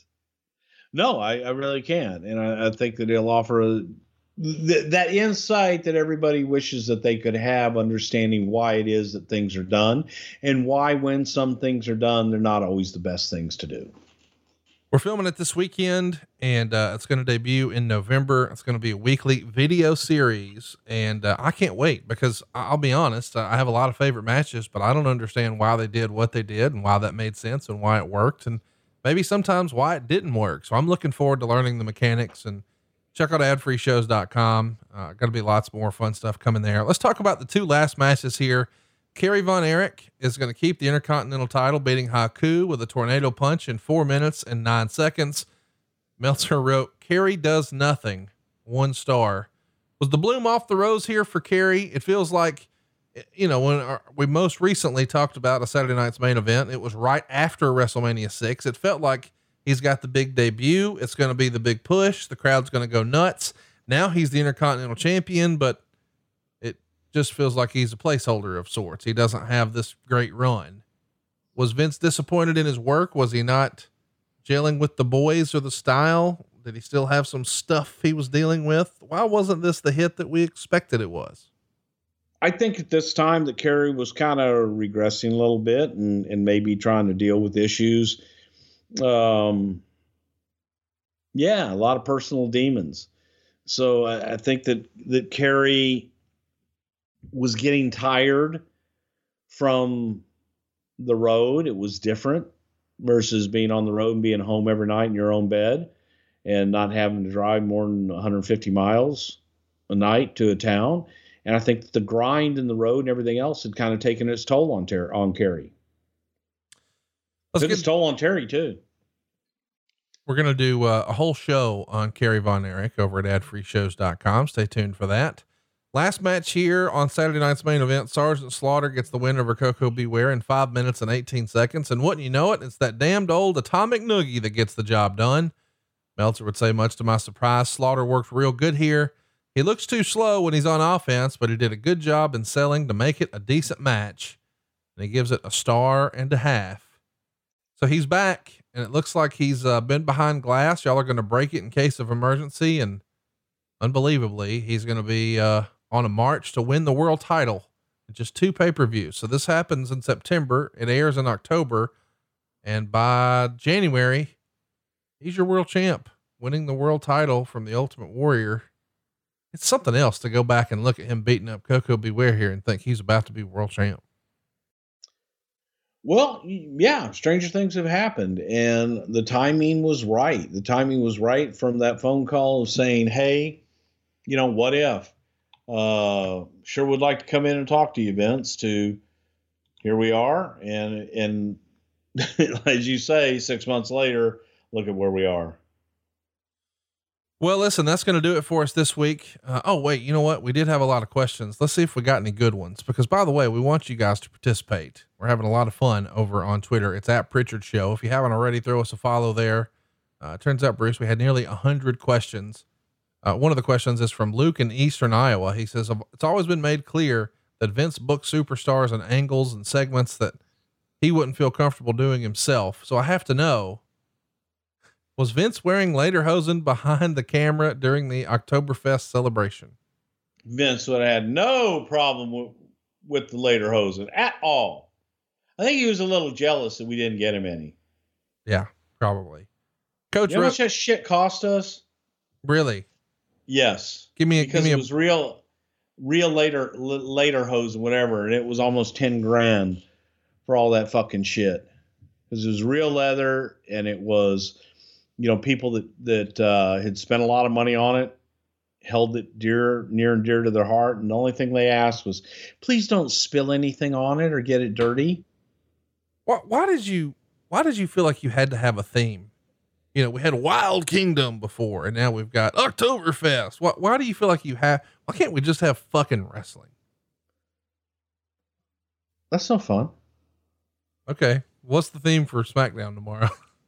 Tonight. Tune in tonight on Fox. The theme, fun.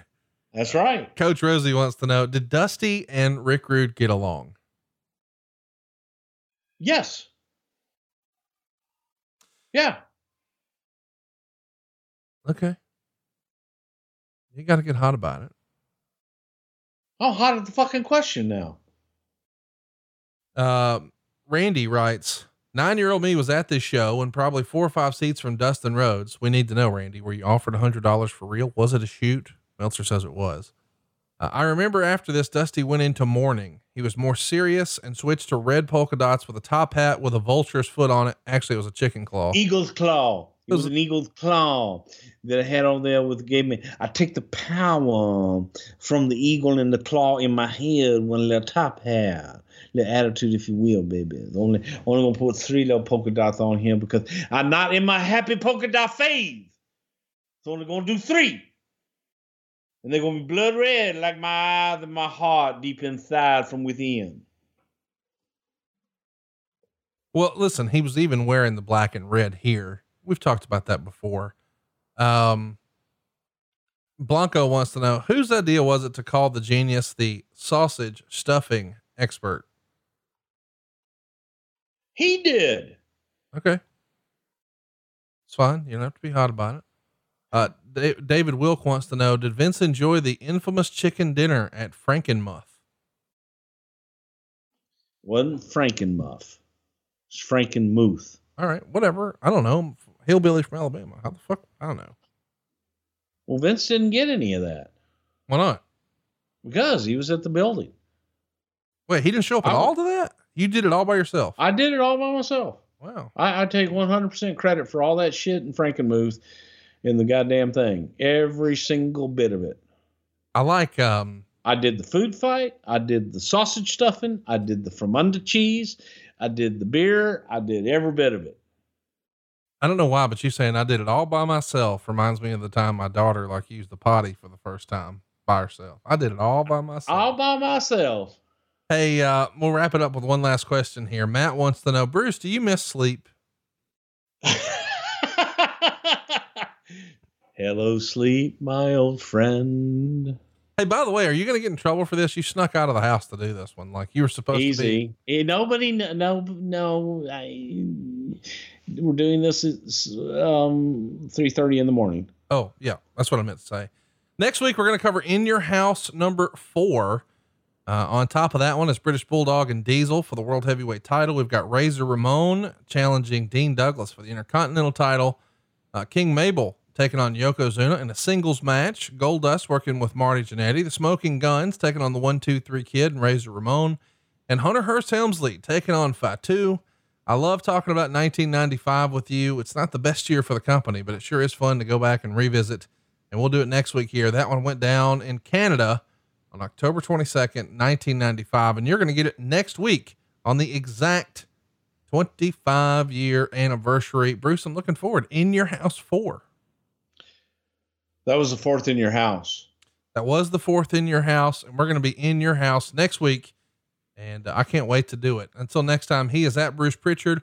We are at Pritchard Show. I am at Hey, it's Conrad. And you can hear all these shows early and ad free, including the brand new series, video series, in fact, that everybody's going to be talking about. X-Ray with Dr. Tom Pritchard. Oh, did you see we got Gerald Briscoe too? Mailbag Monday coming with Gerald Briscoe. You think he's got any stories? Do you have enough time to do that? I got help. It's kind of slow. Okay. I'm going to have to remind you. Hello. Do you know what keeps Texas from slipping into the Gulf of Mexico? Oklahoma sucks. That's right. Yeah. I'm ashamed and embarrassed that I know your dad joke. Hey, I wanted to tell you, cause today was we give everybody a peek behind the curtain. We were thinking we were going to try to tape yesterday. Then we said we were definitely taping this morning. And then 50 minutes after we're supposed to start, you send me a text and say, oh, I can't, blah, blah, blah. So then you say, I definitely can after today. And I feel like, you know what? This is like Murphy's Law. You're familiar with Murphy's Law, right, Bruce? It's like, I know Murph. The law that says, hey, if something can go wrong, it will. That's Murphy's Law. You're familiar with that one? Yes, I am. Do you know about Cole's Law? What's that? Thinly sliced cabbage. We'll see you next week, ladies and gentlemen, right here on Something to Wrestle With. Bruce Pritchard. I get it. Coleslaw. I thought you were like talking about Cole's Law, but you said coleslaw, which is that shit that you put on the Reuben sandwich. Well, that's actually on a Rachel. I like to put it on a Rachel that way. Hey, Mike Call, Dave Riney, Matt Miller, thanks for the Sobe water. I greatly appreciate it. Keep John Paul Shelnut in your thoughts. Help him out over at GoFundMe, John Paul Shelnut. And we love you, JP. And I'm going to get the fuck out of here and rock on. Coleslaw, I get it. Yeah, go to sleep, Bruce. Remember, it's 4 a.m. Wink, wink. Hey, you love the show, right? Show off that love with a shirt from BrucePritchard.com or get your gimmick at BoxOfGimmicks.com, the official store of Something to Wrestle. Posters, hats, tumblers, accessories, and more. BoxOfGimmicks.com. The most hated jeweler in America is excited to introduce you to someone very special. She's beautiful, classy, and she's brilliant. She will dazzle you. People can't stop staring at her. Meet Krista. She's easy. Wait, what? Krista is Steven Singer's most loved engagement ring and takes the stress and guesswork out of finding the perfect ring. A bright white, 100% eye flawless, near colorless, high quality, round, brilliant cut diamond, expertly set into a classic solitaire Tiffany setting that will withstand the test of time. Krista is available. She's ready for love and ready to meet you. Steven Singer isn't in the jewelry business. He's in the love business. This magnificent full 1 carat round brilliant cut diamond is only $31.98. Real jewelry doesn't have to be expensive. Plus free shipping and 12 months interest-free financing. Steven's showroom is open by appointment only, or go now to IHateStevenSinger.com and click on the Krista Ready for Love engagement ring. Steven Singer Jewelers, real jewelry, real experts for your real love. That's IHateStevenSinger.com. Yes, hello, this is Dave Silva. How are you, my friend? I am pretty good. How about yourself?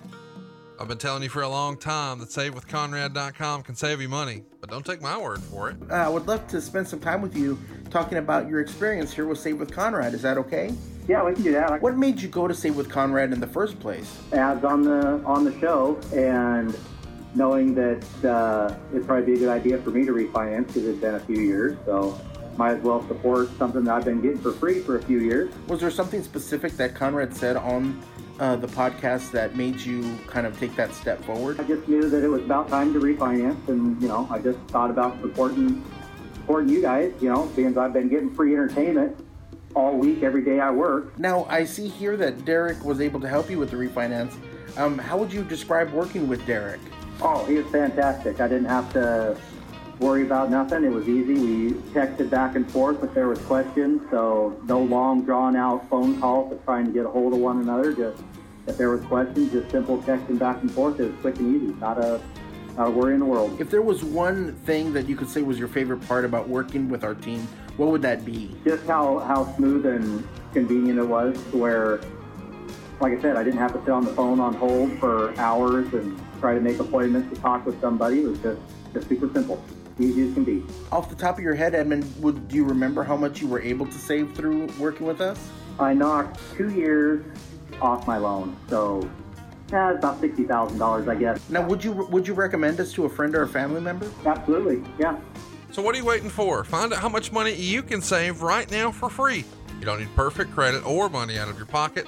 Even credit scores in the 500s can be approved. And if we can't save you money, we won't waste your time. But because we're licensed in more than 40 states, we can help more families than ever before. Find out how much money you can save right now for free at SaveWithConrad.com. Oh, and did I mention you could skip your next 2 house payments? Hurry to SaveWithConrad.com. NMLS number 65084, Equal Housing Lenders. Woo!